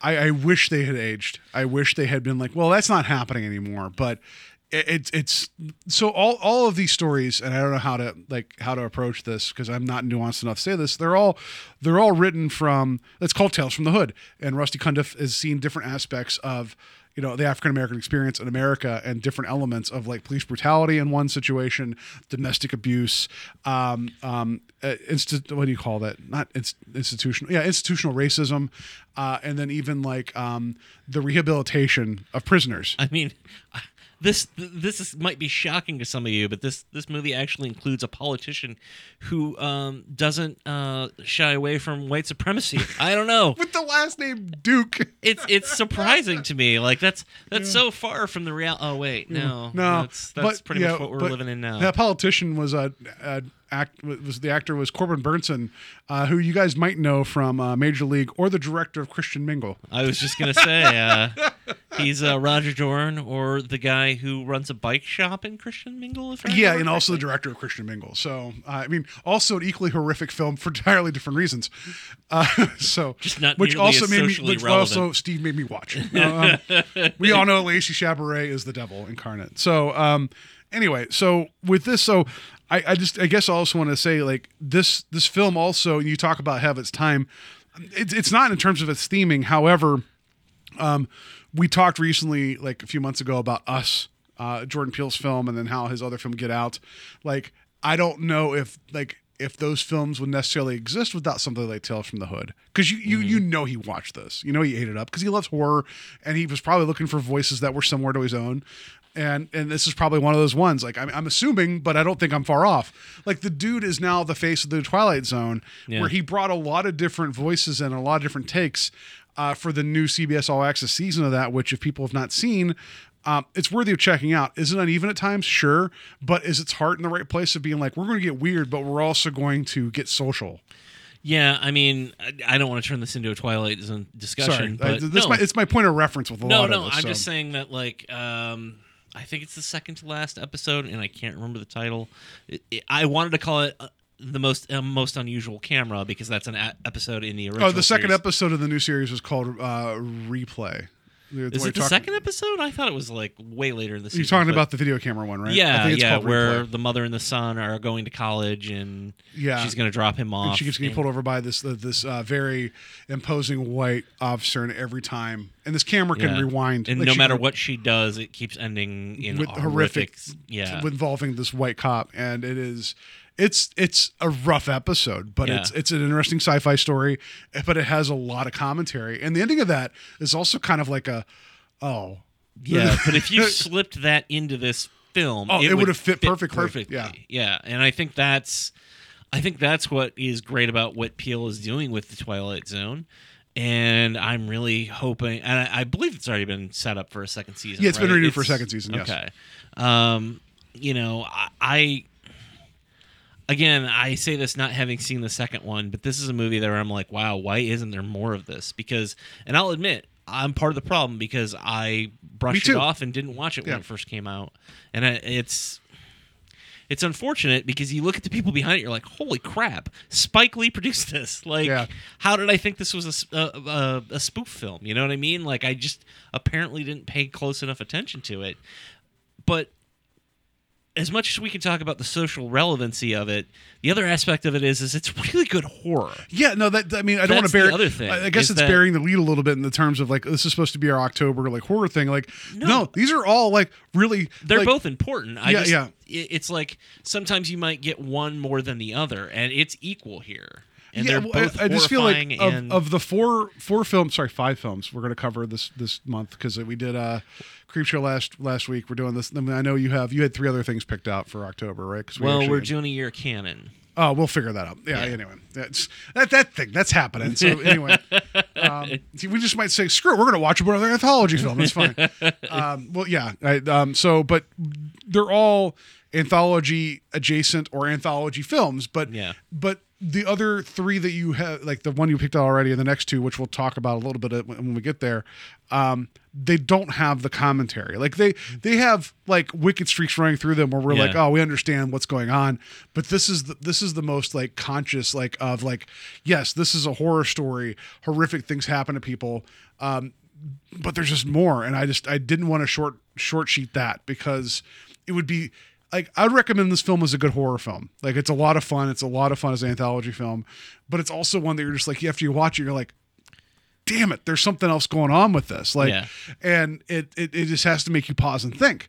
And I feel like I wouldn't be doing the film any type of justice if I didn't speak to that up front. And you're right. If the horror was lame and just kind of like, no, we're going to guise this all in a horror film, but we're going to be super heavy handed, then I'd probably would have been like, I respect it, but I'm toning out. I'm done now. I'm done. But no, this is equal parts. And all the little segments are a lot of fun's not the right word. Cause some of the stuff they deal with is not fun. Oh no, it's all horrible. Yeah. Like when I say it's all horrible, I mean, the subject matter, it's all awful subject matter. It's things that you wouldn't want to deal with, and that's what makes the horror. I feel like the last segment just pulls the rug out and been like, this is what you're looking at right now. And it's like, it's so, but when you get to that point, you're like, I don't feel good about any of this. Like, and it's purposeful, you know? Yeah. So where do we go from here? Like, I feel like I'm like, yeah, it's socially important. Watch it. Horror's good. Like, so, I mean, maybe we should just discuss like, not go through them beat by beat, but the 4 main stories. I mean, we've kind of discussed the wraparound. Yeah. And you know, it basically the film starts off with 3 guys going to a mortuary thinking that they're going to be able to score drugs there simply because they've heard a rumor that he's come into accidental found a bunch of drugs in the back Yeah. alley or something. Yeah. Or I shouldn't say accidental, but like he's not a drug dealer. It's not someplace that they would normally go for that. But Yeah. they end up in this mortuary, and the mortician, who is played by Clarence Williams, Mr. Sims, Yeah. is telling them as he's going through the mortuary stories. He's your crypt keeper character. He's for all literally a intents crypt and purposes. keeper. Yeah. Yeah. He literally is. Yeah, that's a Yeah. good point. And so the first story that he tells is about a gentleman who is a councilman, a black councilman who is basically he's stopped by the cops for no apparent reason. Yeah. And then as he's like saying the same thing to them, they break his taillight, and then they're basically like, what are you going to do about it? And he takes a swing, and then they're like, oh, fine, we're just going to beat the living crap out of him, like almost to death.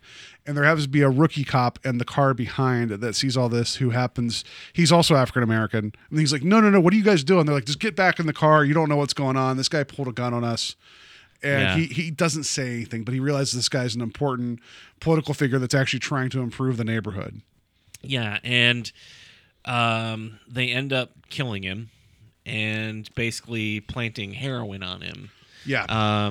Essentially, one of his big crusades is that he was tough on drugs, basically.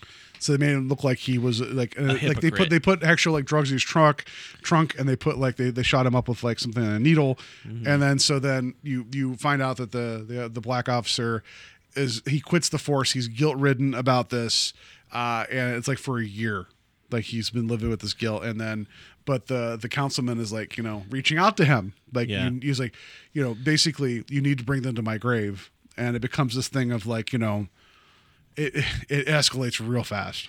And I don't know how to put this, so I'm gonna try and say this in the way that I mean this in a good way, but also it's awful as well.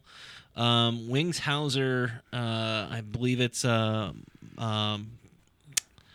God, is it Michael Massey? Yeah, it's Michael Massey, Wings Hauser, and I think the other, Dwayne Whitaker, who everybody will know as Maynard from Pulp Fiction. He's also Scum from Hobgoblins, which is a Mystery Science Theater 3000 favorite. But they play they're the three white cops, and oh my God, Michael Massey was Fun Boy in The Crow. That's Yeah. where I know him from. They're- Okay, that makes so much more sense now. Okay. They're so extremely awful, but they're very good at doing that. Like they're really good at making you like just detest them. Yeah. It feels weird to be like, oh, it's great acting. I hated them so much. And when they get their comeuppance, which happens later in a little bit later in the sequence, it's sort of wonderful to see. You sort of take delight in watching them. He was Fun Boy before he was in this, so you're like, I feel like he got typecast as like, Yeah. that guy. No, so the justice is metered out to them, rightfully so. And but I also liked isn't the right word. Socially and thematically appropriate that the cop that didn't actually say anything at the time also faces punishment. Right. And I think like that was really interesting to me. It was just like, you think you're off the hook? Like, why didn't you say something? Right. Like I wasn't expecting the film to go there. Like, and it was like, it was that Twilight Zone, like stab in the chest of like, oh, just because things worked out doesn't mean it worked out for you. Yeah. Like, and I thought that was cool. He ends up being haunted for the rest of his life. He's basically in an asylum. Yeah. And he has to live with that choice. And Yeah. So it speaks to like guilt. It speaks to like police brutality. It speaks to like, there's a lot going on there that I was like, this is a good ghost story, and there's some gross effects, and it's Wings Hauser, which he just, Wings Hauser, like if you saw him, you know who he is. Like the guy he just looks like he has a punchable He's a character face. actor, He plays like it just looks like he was just built to be an asshole. Like that's, yeah.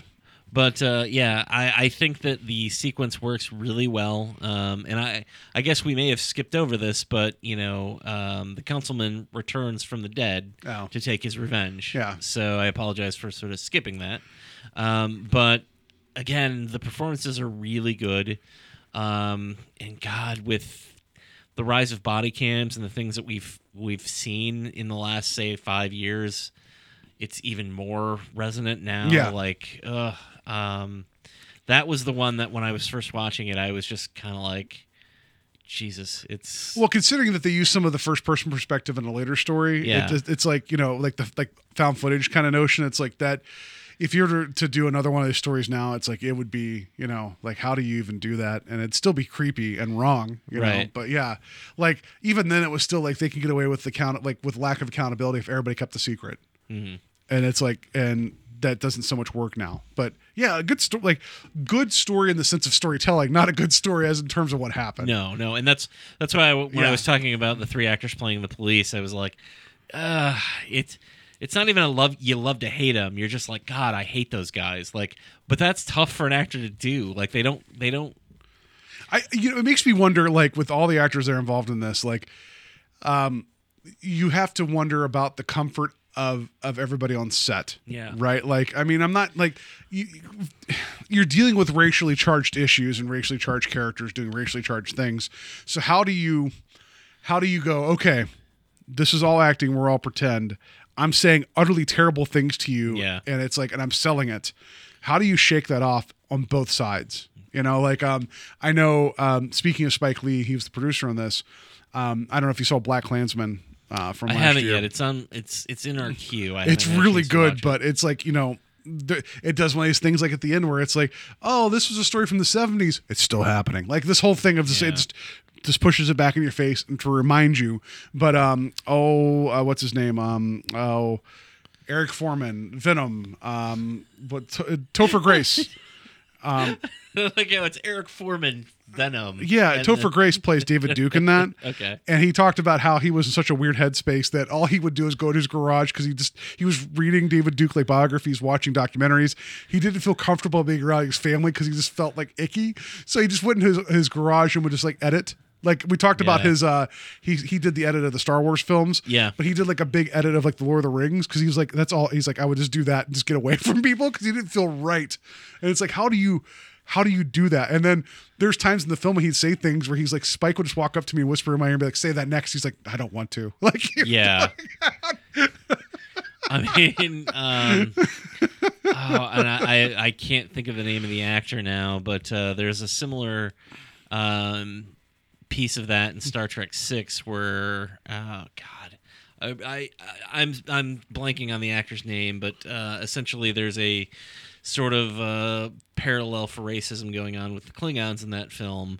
oh, is it And, Christopher Plummer? No, it's not Christopher Plummer. He's one of the admirals. Oh, And I think he's in like To Kill a Mockingbird or oh God, I can't think of his pretty name. sure Gregory Peck was in the Star Trek 6. No, he was not. I'm joking. Anyway, so yeah, I apologize for blanking on that, but it was a similar thing where that actor was talking about like even though we're talking about aliens and we're in the future, he's like I just felt awful saying these things. Yeah. You know. So, and also we just joked about Corbin Burnson. I cannot even believe we'll talk about his segment in a little bit, but it's like the things that he says that are so bold faced. You're like, how do you not just immediately say, can we cut so I can go throw up? Yeah. Like just immediately. So anyway, yeah, that's it about the first segment. Well, the next one was called The Boys Do Get Bruised. This one was probably my favorite one just because of some of the visuals. I hate to say it, but yeah, this is probably my favorite one. I think it's also the one that's the least, because it is socially relevant as well. But it's like you almost 'cause have a it did- sick feeling watching the Yeah, first one. So yeah, it's a relief when you get to this one because you're like, Jesus, that was awful. Not in a bad way, but I mean, it was just like, oh, that's horrible. Well, this one's still horrible too, and it still deals with these like some of these other issues too, where you have Yeah, but you get to see some sweet comeuppance. So. No, that's true. Yeah, this one, the bad people get bad things happening to them. So, Yeah. you get this thing where a young boy's in a new school and he is trying to adjust, and he ends up getting bullied by some kids. The teacher comes out. The teacher, played by Rusty Cundiff, the writer and director of the film, is trying to reach out to this kid named Walter. And as he's like talking to the nurse about the fight, the nurse is like, well, he has this black eye that he's had this for a little bit. And he's like, well, who gave you the black eye? And he was like, he wouldn't talk about it. And it Yeah. just turns out like, he's like, did your mother do this? He's like, no. It's like, did your father do it? He's been dead for a while. It's like, then who did this? He's like, the monster. And so he wouldn't say anything other than the monster. And there was this telling bit where you can see the nurse kind of roll her eyes, be like, well, somebody did this. Right. And then at one point, like no one's believing the kid. And the kid was like, the monster said no one would believe me, you know? And it's like, that's a very like, oh man, that sucks type of Yeah. moment. So the teacher investigates further and goes to talk to the mother. And then you find out like, you know, they moved recently because he wouldn't stop talking about the monster. He keeps drawing pictures of this. And there's something else with the pictures too. We'll get in a second, but then you find out that maybe there's actually there's a boyfriend in the picture that's played by David Alan Grier at the most horrific David Alan Grier bit I've ever seen. And you start to wonder if it's maybe him or if there's an actual monster involved. And so the teacher's trying to figure out what's up with this. And there's also this like possibility that the kid is drawing pictures that can actually can manipulate reality with the pictures he's drawing. Yeah, I mean, I would say that, and again, because we just came off a Creep Show, it's the first thing that comes into my head. But this is a better version of the wraparound story. Yeah, it's definitely better than Creepshow. the Joe Hill, Tom Atkins thing. Yes, because that ends with a voodoo doll being, you know, the substitute for dishing out pain onto Tom Atkins, whereas the little boy draws the things that are, because he doesn't just draw the monster, he draws a kid who beats him up and uses that as a way to... He crumples the picture up, and then next thing you see, that kid's getting loaded on like into the back of an ambulance, a stretcher, and the guy's like, "It's weird. He fell down steps, but broke both arms and legs." It's like, and no one's like, "Yeah, that is weird." It's just more like, "Well, that kid's messed up for life." Like, you know, how do you, you know? But the thing about this segment I liked a lot, and there's the whole thing too of him at nighttime, and you see like the banging at the door, and you see the claws and things. There's just, I don't know how they did it, but there's a sequence where he realizes he's in trouble, and David Alan Grier's character is walking to the bedroom, but you hear his voice distort, like a monster. And there's some really cool shadow play that happens where whenever he first enters the room of the bedroom, you see the silhouette of this monster, the horns and everything. But then David Alan Grier walks into frame. I don't know how they did that, especially at that time. I don't know how they did that. It was a really cool effect. And I was like, oh shit, this is going to be one of those stories that isn't really supernatural. It's just going to be this kid actually identifying this bad thing because his father has passed. And it speaks to the great idea of like kids being raised without fathers, and the abuse that can happen with that. Like not that I'm saying that every kid that, you know, doesn't have a father and ends up having a mother with a boyfriend, that boyfriend isn't automatically a douchebag. That's not true, but it does happen. Yeah. I was like, holy shit, they're going there where this kid just is identifying him as a monster, and then it takes a turn. But that sequence, though, I talk about this film being like directed very workmanlike. Like Rusty Cundiff directed this film like well. There's nothing lacking in the film. I just didn't feel the stylistic like flares to it. I just feel like some of the visuals are kind of interesting, but they're like the camera placements, whatever they were. But that bit of him walking into the room and seeing that silhouette, but then seeing him, was awesome. Yeah. I feel like similar to the discussion that we had with George Romero, Rusty Cundiff is also somebody who's more focused on the storytelling and not doing it in a flashy way. Yeah, I agree with that. That makes complete sense. And even which segment was it? It was maybe there was one of them where they would do the actual panel transitions too, where they would kind of shift. It wasn't this one. Wasn't the last one? There's one of them where it kind of did like the comic book panel shifts too. Not directly, but it did like frame like one sequence. We're going to pan over to the next sequence. Yeah. Because you could tell it was kind of wearing, you know, his influences on his sleeve, rightfully so. And I don't know if Romero ever watched this. I hope he did, and I hope he was like that. That's what I'm like. That makes sense to me. Yeah, I mean, Romero was also somebody who did not shy away from putting his outlook onto his films. You know, obviously with Night of the Living Dead being about racism, to Day of the Dead or Dawn of the Dead being about commercialism, to Day of the Dead being about Florida being a terrible place.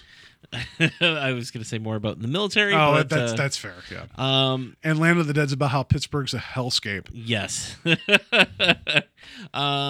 No, I think that Romero was somebody who didn't shy away from that kind of thing, and I feel like this would definitely have been in his wheelhouse. Oh, I think he ate this up. I hope he watched it and Yeah. was just. I hope he saw it with his really big glasses and was just tickled the entire time. Because, again, if he hadn't done what he did, that wouldn't have laid the groundwork for a lot of other people. Yeah. But the way this thing ends, where the kid draws the picture of the monster and he's fighting everybody in the kitchen, and then the kid folds over the arm of the monster drawing. Oh, that visual is amazing. You see David Yeah. Alan Grier's arm just fold over itself, and it's again, I'm sure I could figure out how they did it, but it looked really good. And Yeah. it's it was and the way the practical of him getting folded down and everything was and him still alive and just being in agony was amazing. Mm-hmm. And then Rusty Cundiff telling the kid, he's he has the open flame of the picture. He's you know what to do. And it's yeah, you tell that kid set that thing on fire. Yeah, I mean that's the thing that I think is you expect it to end with him just being broken and beaten. Nope. They light his ass on fire. Which so then it transitions back to the funeral home, and you see the burnt remains of him. Yeah. So I was reading some of the trivia. There's very little trivia about the film.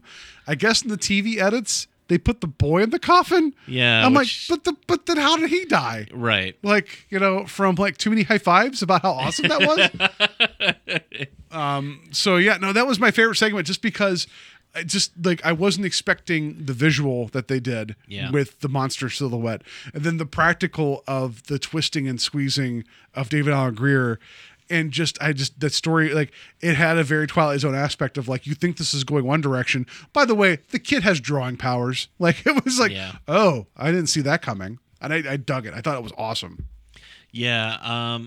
Again, it's because I don't want to say it's lighter because the first story is so heavy, because it's not. No, this deals with abuse and all that shit, but it's But I more think it's more coming off of fantastical. that first, I think coming off that first story, it is a little bit of a relief. I feel like the Rusty Cundiff went to Steven Spielberg. He's I have an amazing story, and Steven's no, no, that's an amazing. That is amazing. I don't think that would work for our show. I can only say that I think it's my favorite sequence, but it's only because I think it's the lightest, I guess, of the three. Although there's some fun moments in the next segment that we're going to talk about. So the next one's I didn't realize these said the titles of the segments, but this one supposedly is called KKK Comeuppance, which I think is that's. It's appropriate. That also feels like that feels like the name of a bakery in the South that just sells cupcakes. That and it's not the fun kind. So you have Corbin Burnson, who is I like how Wikipedia labels him as obnoxious and racist Southern senator and former member of the Ku Klux Klan, and he's running for office down there. I think he's running for, is it senator down there or president? Yeah. Okay. Anyway, he ends up taking residence in a house in the southern. They don't say which state it is. I don't think so.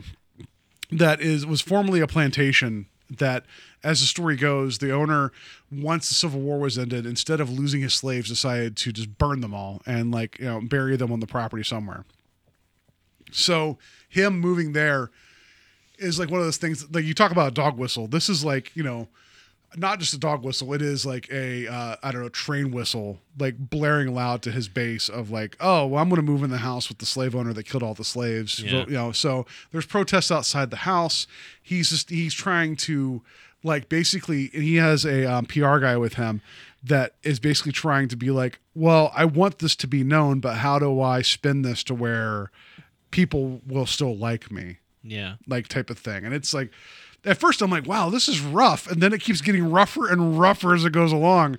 And then outside there is somebody who lives locally who's yelling at him saying, the dollhouse will come get you. Basically saying the house is going to set right what you're doing. And there's this whole story of that, once after the slaves were killed, a lady moved in and actually used voodoo and actually put all their spirits into dolls. Yes. Because they couldn't find peace. Yeah, and I think that, and I don't know that it's directly I shouldn't say reference, but I don't know that it's ever been directly acknowledged And I should just say this: I purchased the Scream Factory version of the film. Unfortunately, I did not get to dig into the special features for this episode, so I was hoping to have a little bit more enlightenment, at least on some of what went into making the film. But unfortunately, it's just been a crazy week, and I did not get to some of those. I'm looking forward to still being able to. He's not been served at the B&V yet. Yes. They're still waiting. Like, But if he gets called away right now, it's because his number is finally pulled and he has to go do it. So. But I'm hoping to get into those. But the story itself, I believe, takes some of its cues from the Zuni doll story in Trilogy of Terror. I don't know if you've ever seen that. So that is the Richard Matheson Trilogy of Terror that he wrote the stories for that. And the Zuni doll one is called something as Karen Black. I Yes. forget the name of the segment. It is him redoing his attempt at the Invaders, which is the Twilight Zone episode. Ha! It's coming back. I've not seen Trilogy of Terror. I've heard great things about it. I need to watch it. So the idea of something occupying a small object that Yeah. has like an intent. And I'm not saying in conception. I'm just saying that, like, In spirit of. in spirit, No of, pun yeah. intended, yeah. It's very similar because Trilogy of Terror is probably one of the best TV movies. Like, seeing it now and realizing that it was, in the 70s that it aired on TV, So, you're like, Here, wow. I'll call my shot. How about this, Steve? I know we're supposed to do our Year of Canon for October, and everybody's probably like, you know what? We're a little tired on Year of Canon. What if we do Trilogy of Terror for the last week of October, Okay. and then in November, because it's a horn of plenty, we'll throw out some additional canon then Okay. at that point. How about that? All right. There Sure. you go. All right, you guys, we're going to watch Trilogy of Terror, and then we're going to talk about... I've never seen it, so Okay. this would be a good time to watch it. So. Yeah, so I mean, it's definitely, again, like I said, I don't think that it's inspired the story, but I think it takes some of its cues from it because it's very effective, and the way the puppets work in this are very similar to that. Good. I'm And looking forward sort to of that. the Yeah. horrible awfulness that happens because of it it's something where you're like, wow, I don't know that I should be this frightened of something that's 12 inches tall or less. Yeah. But it's very effective. So, I mean, wasn't the original segment called Toy Story? Wasn't that what it was really originally called? No, I'm joking. No. I was like, I don't know. think so. No, we'll watch Trilogy of Terror. I'm excited to talk about some Richard Matheson. That'll be a lot of fun. And then we'll backload some canon afterwards. It'll be great. So yeah, this one, it's just Corbin Burnson. He's like, I don't believe this. Like the whole thing about the dolls. There's a mural of the older lady that has a doll in her lap, and then there's like 15, 20 other dolls around her. And he keeps saying, like, the moment I win, I'm going to paint over this mural. His PR guy is also African American, and he's trying to show him how he would spin things. And there's a whole segment of him. I'm not going to repeat anything that guy says. None of the nothing that Richard Corbin Burnson. I don't know where Richard. Yeah, but came his from. assistant says something about guns, and his assistant Rhodey. I don't know where that's appropriate. But there's a bit where he's holding a video camera, like trying to get Corbin Burnsen's character like coached up for how to deal with the PR and the press. And they make a joke that's horribly off color. Yeah. Like everything. And then while he's like, no, this is not what you say. He's like, so then they switch camera, like Corbin Burnsen's holding the camera originally. So his assistant's holding the camera to kind of back and forth, whatever. And then eventually his assistant's backing up towards the stairwell, which again, regardless of what happens next, not a good call while you're not watching what you're doing and walking backwards towards the staircase. Yeah. He stumbles over a small doll and trips and falls to his death. While Corbin Burnsen's holding the camera, just filming this the entire time. And it's like, as much as he's an unsympathetic character, it's like you still got to feel for him being like, I'm running for office and this guy just rolled down the steps in front of me and died. Shit, like that's a thing. And so you find there's the doll lying there, and then as they're at the funeral, he ends up getting in the limousine, and the doll's in the limo, and he was like, "Who was in this limo?" And the driver, who happens also to be African American, he's like, "No one." And so Corbin Burnson takes the doll and just chucks it outside. And I like that there's that bit where you realize the doll had to make it back to the house. Yeah. You don't know how long it was running from the graveyard to the house. But it makes it I back. like to think it's got the same powers as any slasher where just walk at regular speed and you're going to get there double time. Yeah. But then it's coming back in the house, and Corbin Burnson looks up at the mural, and there's an outline, a silhouette, there's a white outline of where that doll was. Yeah. it was a nice visual. I liked it. So it becomes like almost like a Child's Play thing of this doll like taunting him and stalking him, and he thinks he has the upper hand, and he's saying terrible things the entire time, getting more and more racist if possible. Yeah. And then he thinks he's killed this thing, but I just want to point out that he takes it and pins it up to a dartboard in a crucifix type manner that's very similar to the first story, where when we had the councilman talking to the African-American cop in his dreams, he was crucified. Yeah. I don't know if that was a callback to the first segment, but it felt like it was. And so eventually, Corbin Burnson's character is like confronted with more dolls. And at one point he takes an American flag and is using it as a weapon. Yeah. And like, how much more literal can you get where he actually slams the flagpole against the portrait and it starts bleeding. And he's this white guy just beating this portrait of an African-American woman with a bunch of dolls that represent slaves that were killed. Like, it's one of those things where it's comedic, but it's like the darkest of dark, in terms of like humor. Well, also the use of the American flag. Yeah, that's what I'm saying. Like, he's literally using it as a weapon, like batting it against a mural of this terrible tragedy. And then him later on, when all these dolls start showing up and start like attacking him, he's taking the flag and putting it in front of him almost like a barrier. And it's like it's all on purpose, but it's also very like, oh well, this guy's freaking out. Of course he's going to grab something, and it's just wow. Like I was like, this is like it's on the nose to the point of breaking your nose, but it's needed. Like. Yeah. I mean, it certainly has the possibility of going, I don't want to say too far, but being too on the nose, and it dodges that line pretty well. I think it kind of stays away from going to that ludicrous point to the point of like, oh, this is... The only part that I thought was a bit much is whenever you see the picture, the image of the old woman in the rocking chair vanish from the wall. The shits are showing up. Yeah. Like rocking and just watching. Like, I'm like, it makes sense, but I'm just like, did we need to go that far? I didn't mind that. It was okay. But Corbin Burnson, like, it's one of those things where it's like, how do you walk away from that being like, yeah, I'm okay as a person. Right. Like, you spend, probably 8 hours, that day saying like, just the most awful things. Just the moment it was like, and cut it. I'm sorry. I'm sorry.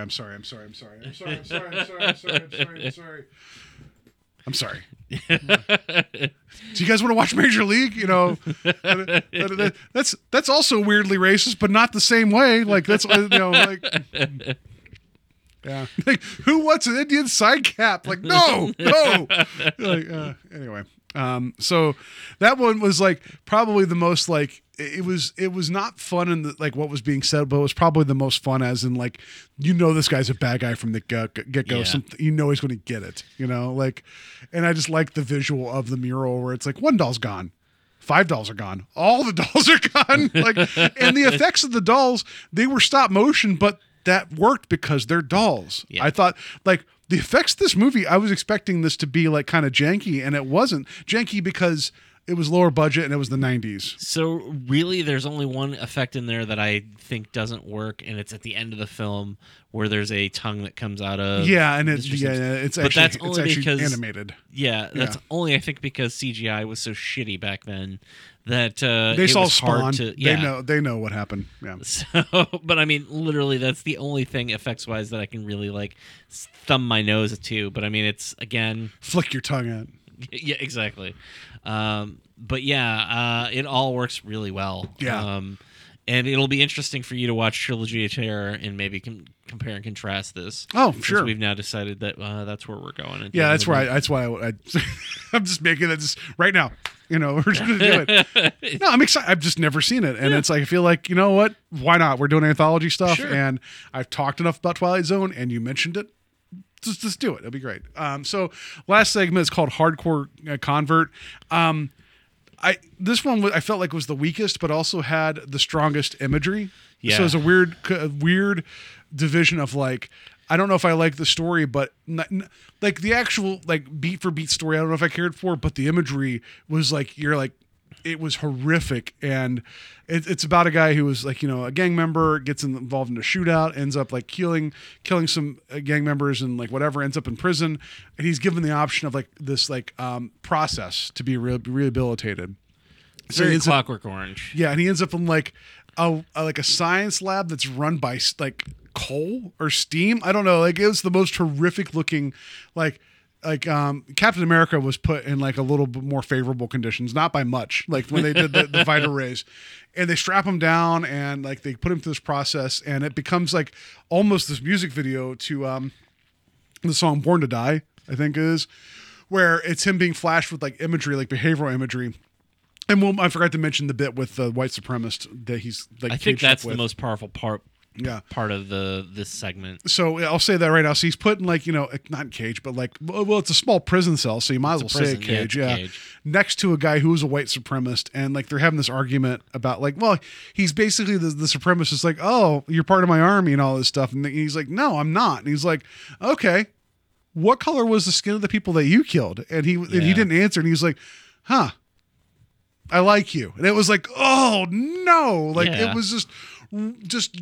God damn it. It's like this guy, it's like, oh, he felt like he could have been in like the background of American History X. Like it was so. He felt like he could have been a character. I don't know did you ever watch Oz? No, but I know what you're saying. Oz, for as much as we love J.K. Simmons and, his roles as like, J. Jonah Jameson. And the Eminem. And the Eminem. He's also like one of the most terrifying white supremacists on a TV show that I've ever seen. His character, I think, is Vern Schillinger, and I haven't revisited the show recently, but like every week it was just like, oh god, that guy's got to be like he's got to be really like there's something wrong with that guy. I don't know how he did that show as long as he did without like. Do you think there's a supercut out there of people taking his dialogue and putting into Eminem commercials? Well, I know that I think it was Billy West who's the voice of Fry on Futurama. Yeah. And I realize I'm going off. Was his wife had a similar reaction? They were watching Oz, and he's like, that guy. He's the voice of the yellow Eminem. Like he's like he's not that guy in real life, and like he's an actor. But yeah, that guy would have easily fit into Oz if you've ever watched that show. Yeah, but it was like one of those things of just like, shit. He has it's not that he has a point in the sense of like oh, he wins the argument, but it's more like consider what you're doing and like are you like like are we that different? And it's like. Again, this film went there. I was surprised by it, and it was interesting to think about and something to chew on. So then the main character, his name is Crazy K. He ends up like going through this treatment process where he's being shown all this imagery of like lynchings and like murders of African Americans, and the film doesn't point any punches because it shows a lot of real photos and things, and it's like, and you hear the song "Born to Die" while this is all going over top of all this, and it was like that segment. Also, we talk about like they talk about the workman-like thing of Rusty Cundiff. The editing of this is just nauseating, and the way it wants to be, the way it's supposed to be presented, where it's like, are we done yet? Nope, keep going. There's more. And it just keeps going. And it's like, it is horrific. And it's like, this goes from being like, oh, this is a fun horror anthology that has things to say to crap. Like this is like, this is what we're showing here is not a horror film. This is horrific. You need to consider what has happened. And then after that, they do like deprivation, sensory deprivation, therapy, and he has. There's also that sequence there with the strobe lights that actually works really well, where he's confronted with all the people that he's killed, and he's like very standoffish, and like the doctor keeps saying, you have the option of either like getting better and moving past this or not. And one of the victims that comes forward is a small girl who's like, your bullet came through the house and hit me. Like, what do you say to me? And you can see he's like, well, I didn't mean that. That's not, but doesn't matter. That's your action still had that consequence. Yeah. And it's like very powerful. I just feel like the way it kind of wrapped up and ended was kind of flat. But the imagery. I think it's also because it's wrapped into the wraparound that we're going to have at the end of the film. Yeah. I don't have anything to add about that. I agree in the sense that like yeah, maybe it's the weakest of the 4 stories, but at the same but time, has the strongest things to say. Yeah, like it's like like, the strongest it's- imagery. Like it's really hard to be like everything's really good. Like I think I mentioned this about Creepshow. Like a lot of times anthologies can be a mixed bag where like some stories are better than others. They're all really good. Maybe this one's slightly less. Oh yeah, I know. Like yeah, I but, mean, like, if it's all the rest not- are an A, this is like a B. You know, Yeah. it's like it's not bad. It's just like the whole and then I woke up type of ending that I'm like, I don't know if I like. It's not the same. It's not exactly the same, but it's not far off from that kind of ending. Right.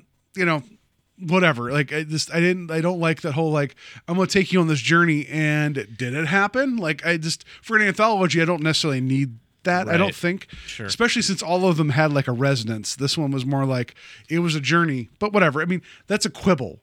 That is not like that's not telling people to Yeah. not watch the film. But then we get to like the ending where it's like you turn out that these the drug guys that were there trying to get like the drugs. I will say this: there's the bit I loved. It wasn't shown directly except once, but then it kept being shown as it was happening. Was with the Undertaker guy, Clarence Williams III, as Mr. Sims. Whenever he was walking further and further, he kept touching the light bulbs and not actually pulling the pull chain, and they kept turning on.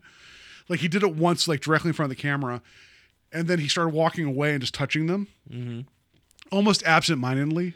That's such a cool effect. I love Yeah. that. Yeah, I mean, his performance is it's easy to say like, oh, it's over the top, but man, It's supposed to be. It's supposed to be, and you can tell he's really relishing the role. But And just that visual of like, oh wait, that doesn't like he's just talking like nothing is going on, like everything's okay, like just rambling and talking to them, but he's touching these light bulbs, and it's like anybody at the right mind would be like, that's not how that works, right, you know. and he's done in the same vein as, and again, you already pointed out he is really a Crypt Keeper, but like, the Crypt Keeper from Tales from the Crypt, maybe he's not as quippy, but he's got that wry sense about him. Yeah. Also, I was thinking of the EC comics themselves with the Old Witch and there were 3 characters. There was the Crypt Keeper, the Old Witch, and I'm blanking on the third. The Vault wardrobe. Keeper. Oh, The Vault Keeper, and they all had that sort of feel about them. And I really, it's a shame that they didn't get to do more of these with him. Yeah, Again, I no, haven't seen the you're- second one. yeah. But again, knowing where we're going with our next movie, I can't help but think that like this is the Tales from the Crypt movie that we should have gotten, because the next thing that we talk about, I also really like, but it's not an anthology film. Oddly enough, it's anthology adjacent. I Yeah. feel like it qualifies. So yeah, we'll tease that a little bit further. and that's also a good movie. But I feel like this is for what a Tales from the Crypt movie should be. This is easily the best one. Yeah, it is. So, yeah, I was pleasantly surprised. I was expecting to like this just based upon everybody else's like, hey, we missed this, but it's great. And it's like one of those things where it's like I could either come into something and be like, nah, maybe, but I thoroughly enjoyed all of it. And the fact that it had like a lot more on its mind, like that will go a lot further for me, like. Well, I also can't help but think like I think about how people, and it's not a bad thing, but with Get Out, it just blew up, and like I can't help but wonder, like, God, I wish this would have blown up in a similar fashion. Yeah, and it's just as relevant. Yeah. And yeah, that's exactly that's a good point. So yes, Tales from the Hood. Like not the greatest name, but it's in line with what has come before, and it's paying homage. It also has a wicked like sense of dark humor through all of it, and has a very, very much socially relevant things to talk about for good and for bad, and the bad being that's still going on. Highly recommended. Again, I know I put a bunch of spoilers at the beginning. If you guys have not seen this yet, even if we're getting through some of like, the punchlines of things, it's still a movie worth watching. Check it out. I'm glad Steve suggested this for our spooky October. I really, really, really enjoyed this film. Yeah, I'm glad I suggested this as well. Yeah, there you go. So, all right. So that's going to do it for our talk about Tales from the Hood. Before we move on to figuring out what costume Steve is going to get for this Halloween. You guys can find us on Facebook and Invasion of the Podcast. You guys can find us on invasionofthepodcast.com, where there are blog posts. No new ones recently. I'm going to get to it, I promise. Just, yeah. I've been a shithead. I've not added anything new in the past couple of months, but it's going to happen. But if you want to look, there's like 2.5 years worth of stuff on there. And by 2.5 years, I mean a blog post like once a month. So you guys can read about Westerns that I may or may not have liked, knockoff films with some fun gifs, and some canon films so far. And I did not know this until yesterday when I wrote about American Ninja, and our wonderful, lovely Michael Dudikoff shares a birthday with Steve. Yeah, I mean, up until now, I'd always associated myself with Chevy Chase and Matt Damon, who both also. I almost posted share, something about Matt Damon. which is funny because on our honeymoon when we went to L.A., we with were Matt Damon. Well, yes. Oh, yeah. No, we were walking around the Chinese theater where all the handprints are and everything, and there was Matt Damon's handprint, and I put my handprint in, and I was like, oh, we're born on the same year or the same day, and I've got the same size shoe size and handprint, and my wife she took a photo of me with my hand in it, and the caption was going to be, I'm effing Matt Damon, not really, because there was a whole Jimmy Kimmel bit, if I'm over-explaining the joke, about his former girlfriend, Sarah Silverman, wanting to F Matt Damon. Matt Damon, yeah. So that's the comedy police coming right now. Yes. Yeah. It's so, the Matt Damon police. long Like, how story dare short, you? Yeah, I am not Matt Damon. Yeah. So, I share a birthday with Ed Wood. Nice. I share a birthday with David Lee Roth. Nice. I share scissor kicks for everyone. Yeah, I share a birthday with Mario Lopez. Ooh. I don't know. Yeah. Like, so yours is the 8th, mine's the 10th. The 9th was Scott Bakula, which I've known, and also John Lennon. So I'm like, why couldn't I have had the 9th? Like John Lennon versus David Lee Roth. I feel like that's something, right? Yeah. So, but yeah, all right. Anyway, so there's a blog, invasionofthepodcast.com. You guys can find us on wherever you get your podcast, Apple Podcasts, Google Music, Stitcher, Podbean. If you find us where you guys listen to us, rate and review us, that'd be greatly appreciated. And Steve, how can people find you aside from the fact that you are also friends with Matt Damon? You can find me on the SaturdayNightSlasher.com. You can find me on Instagram under the Saturday Night Slasher and Facebook under the Saturday Night Slasher. If you want to buy a comic or maybe some artwork or a sticker or a pin, go to the Art of the Slash on Etsy and buy some things. Yeah. All right. So, we're going to go on to our game here and figure out what Steve needs to wear for Halloween. It's time to play the game.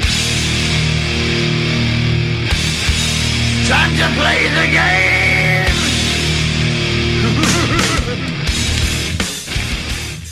So, I think you did a game with me last year, the year before, about like costumes, like on like Spirit Store. I think you did that with me about like what was available, and like you did a whole believe so, yeah. So I'm a hack, and I decided I was going to do a costume thing this year because I know you've been stressed, and you haven't figured out what you're wearing for Halloween yet. I know you haven't. So I decided what I was going to do is, in the spirit of all those things, because like anything is like dyslexic supermodel or whatever they all are. So I decided Dyslexic supermodel is a costume? maybe, we don't know.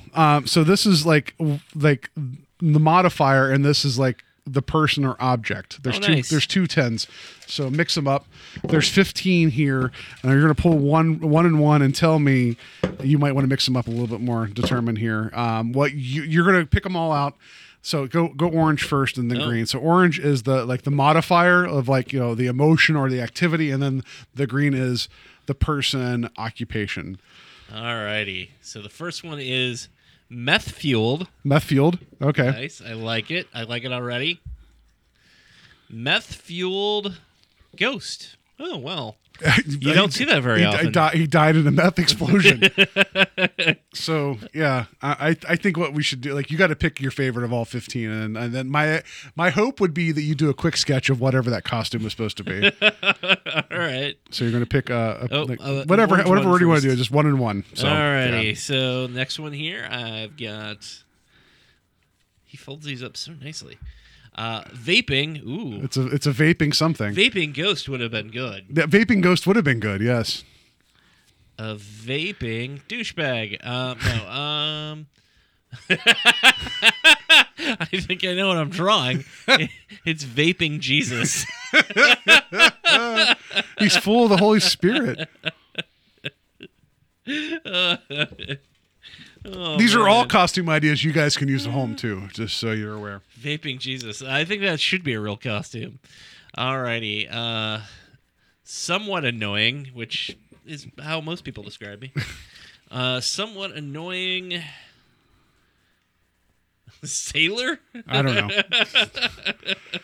Not all these are winners, but it's just like he just won't shut up about like knots. He's a cross between Popeye and the old seaman. I was thinking of what's his name, Steve from Scoops Ahoy. that should be you should dress up. I've seen some Scoops Ahoy cosplay already, so that would be great. Well, let's just say that if things work out, my costume may be from next Sunday AD. Vaping Jesus. Naughty. That's always the modifier you want to put for any costume, right? Anything can be sexy or naughty. Did you see the naughty Mr. Rogers? Yeah, like have you seen Mean Girls, the film Mean Girls? Yeah. I like the whole thing. It was like where it's like you just gotta keep dressing slutty and put a cat, like an animal name. And it was like what's her name? The girl with the huge eyes. Oh shoot.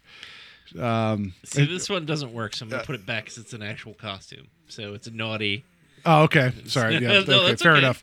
Amanda Seyfried, she's like, I'm a cat. And it's like all you're wearing is like ears and like lingerie. Yes. This one, I guess, kind of fits the Joker. Naughty clown. Naughty clown. Yeah. Yeah.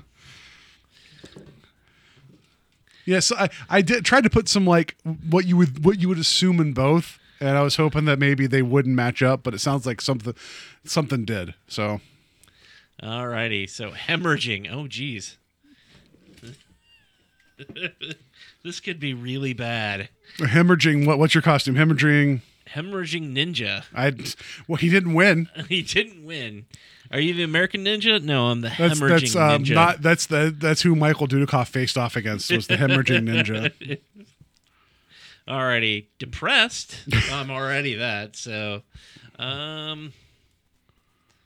depressed Batman. Oh, I'm the Ben Affleck Batman. That's more of a Christmas costume. Depressed Batman. That's pretty much all Batman. I was going to write out seasonal affective disorder, but I'm just like, that's too many words. But then other stuff I wrote had too many words, so depressed. Oh, God. Racist.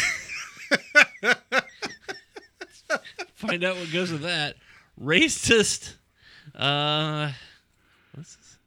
Oh, racist pirate. Well, that's actually probably pretty fair. Oh, yeah. He hates anything land dwelling. Alrighty. So you don't want to dress up as a racist pirate? No. I don't really want to be a racist anything. Oh, that's fair.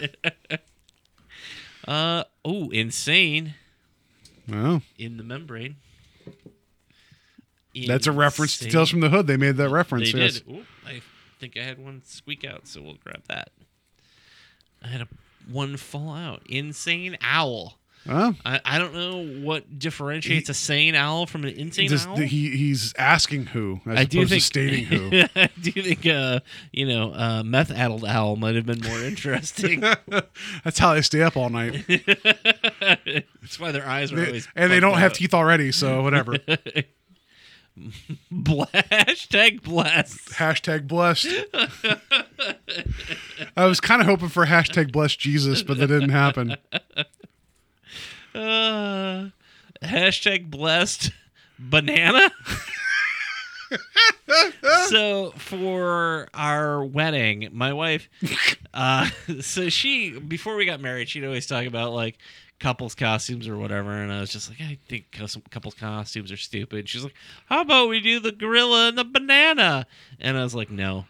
And her friends bought us the gorilla and banana costume, so the following year we had to wear them. I mean, I don't mind like for the one party we went to your place, I did the Rick and the Evil Morty which is the, like Mary was dressed up as evil Morty. I was like, that's fine. And then like for Comic-Con we did the Butterscotch as Professor Chaos and her as the coon, and it's like that's fun too. But yeah, like the whole like, oh, we're gonna do the pun. I don't know how I feel about that. Like I see some of that where I'm like, I don't know. Some of that seems kind of lame. Yeah, she's a giant bowling ball, and I'm a pin or whatever. Yeah. I'm a gutter. I don't know.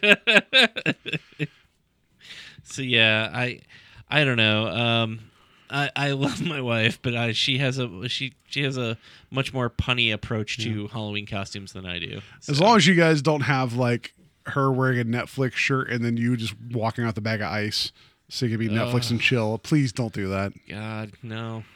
Okay, so what we got next here? This is the winner here. This one here, I've got boring nurse. So it's just a nurse. Yeah, you picked nurse earlier. I know it was naughty nurse, and I'm like, yeah, that's boring nurse. Where it's like, I'm sorry, sir, you're going to die, but I don't care. Alcoholic. Oh, that's a good one right there.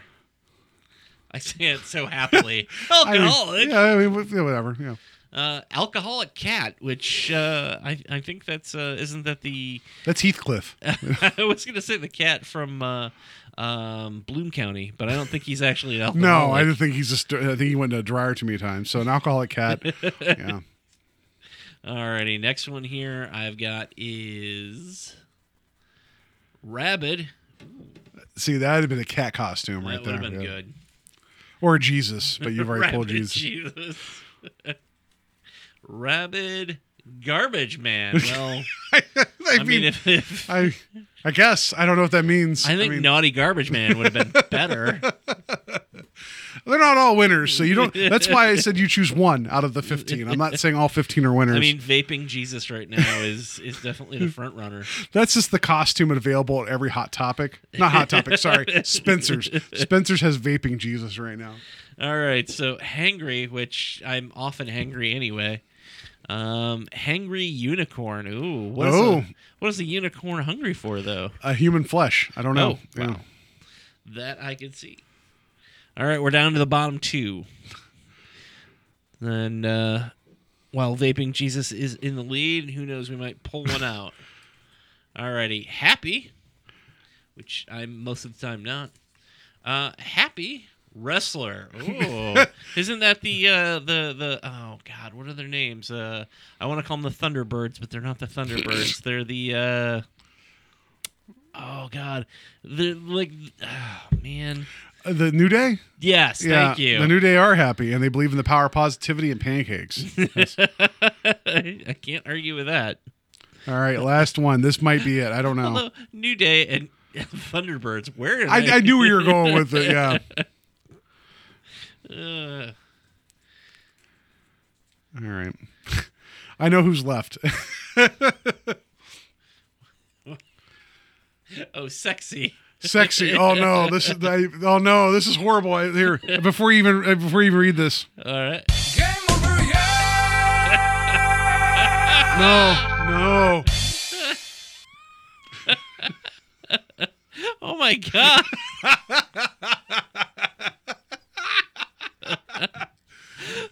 Sexy.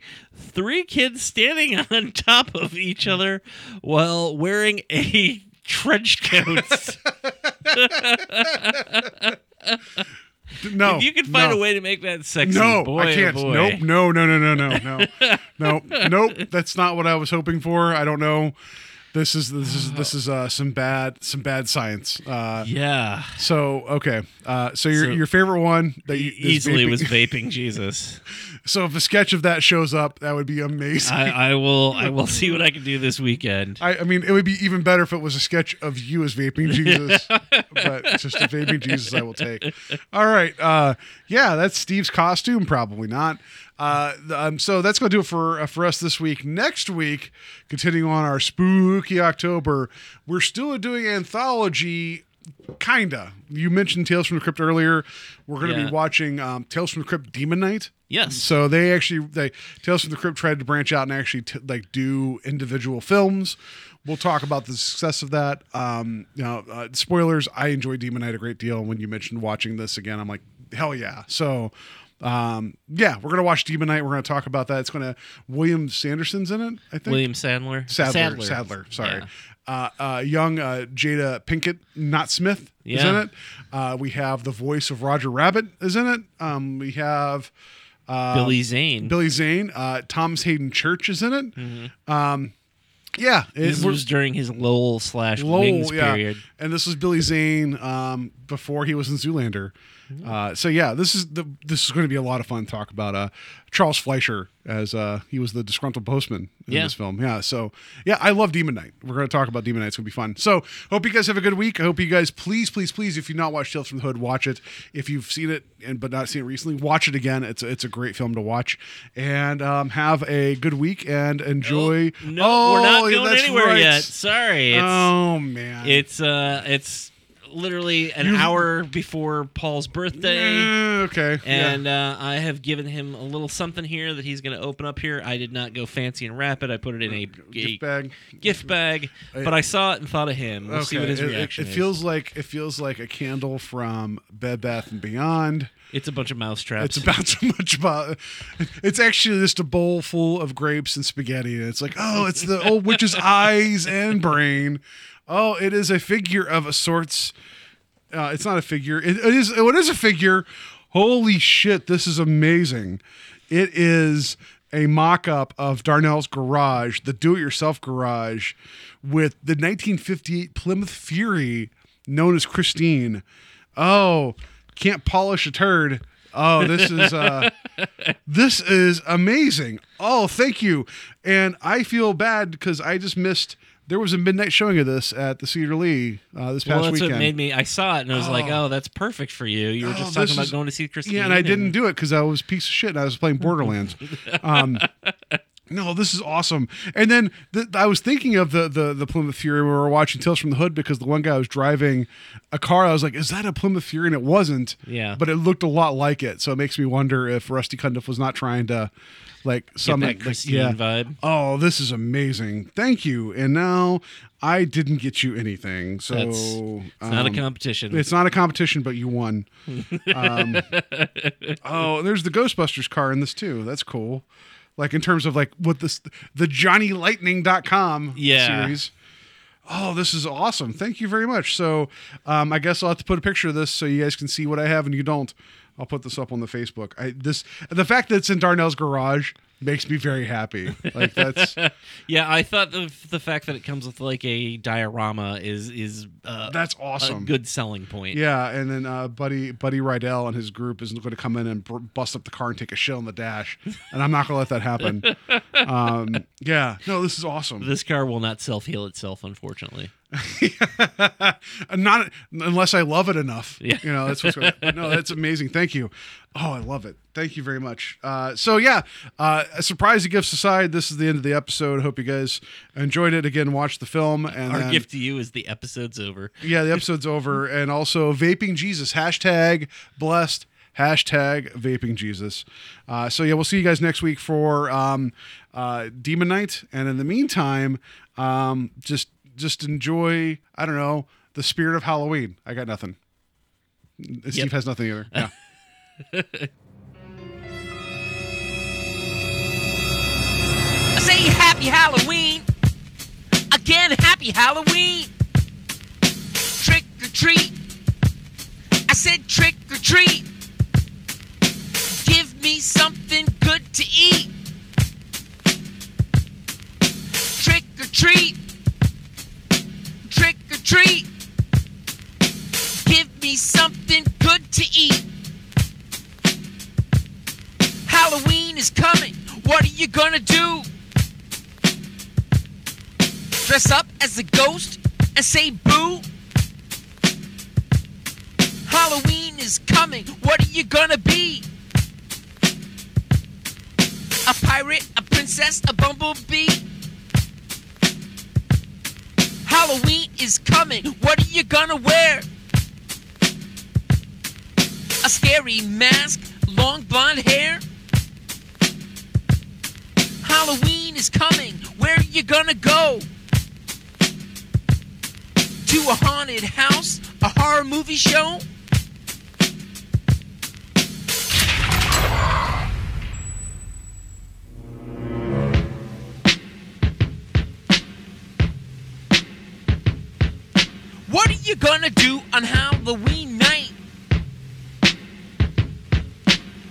of a pumpkin, howl at the moonlight? Will you gobble down goodies till you're feeling sick? Or ride through the sky on a broomstick? What are you gonna be for Halloween? Batman, a witch, a fairy queen? Are you going to go out to trick or treat and bring home a bag full of candy to eat? Happy Halloween! Come on, happy Halloween! Trick or treat! I said trick or treat! Give me something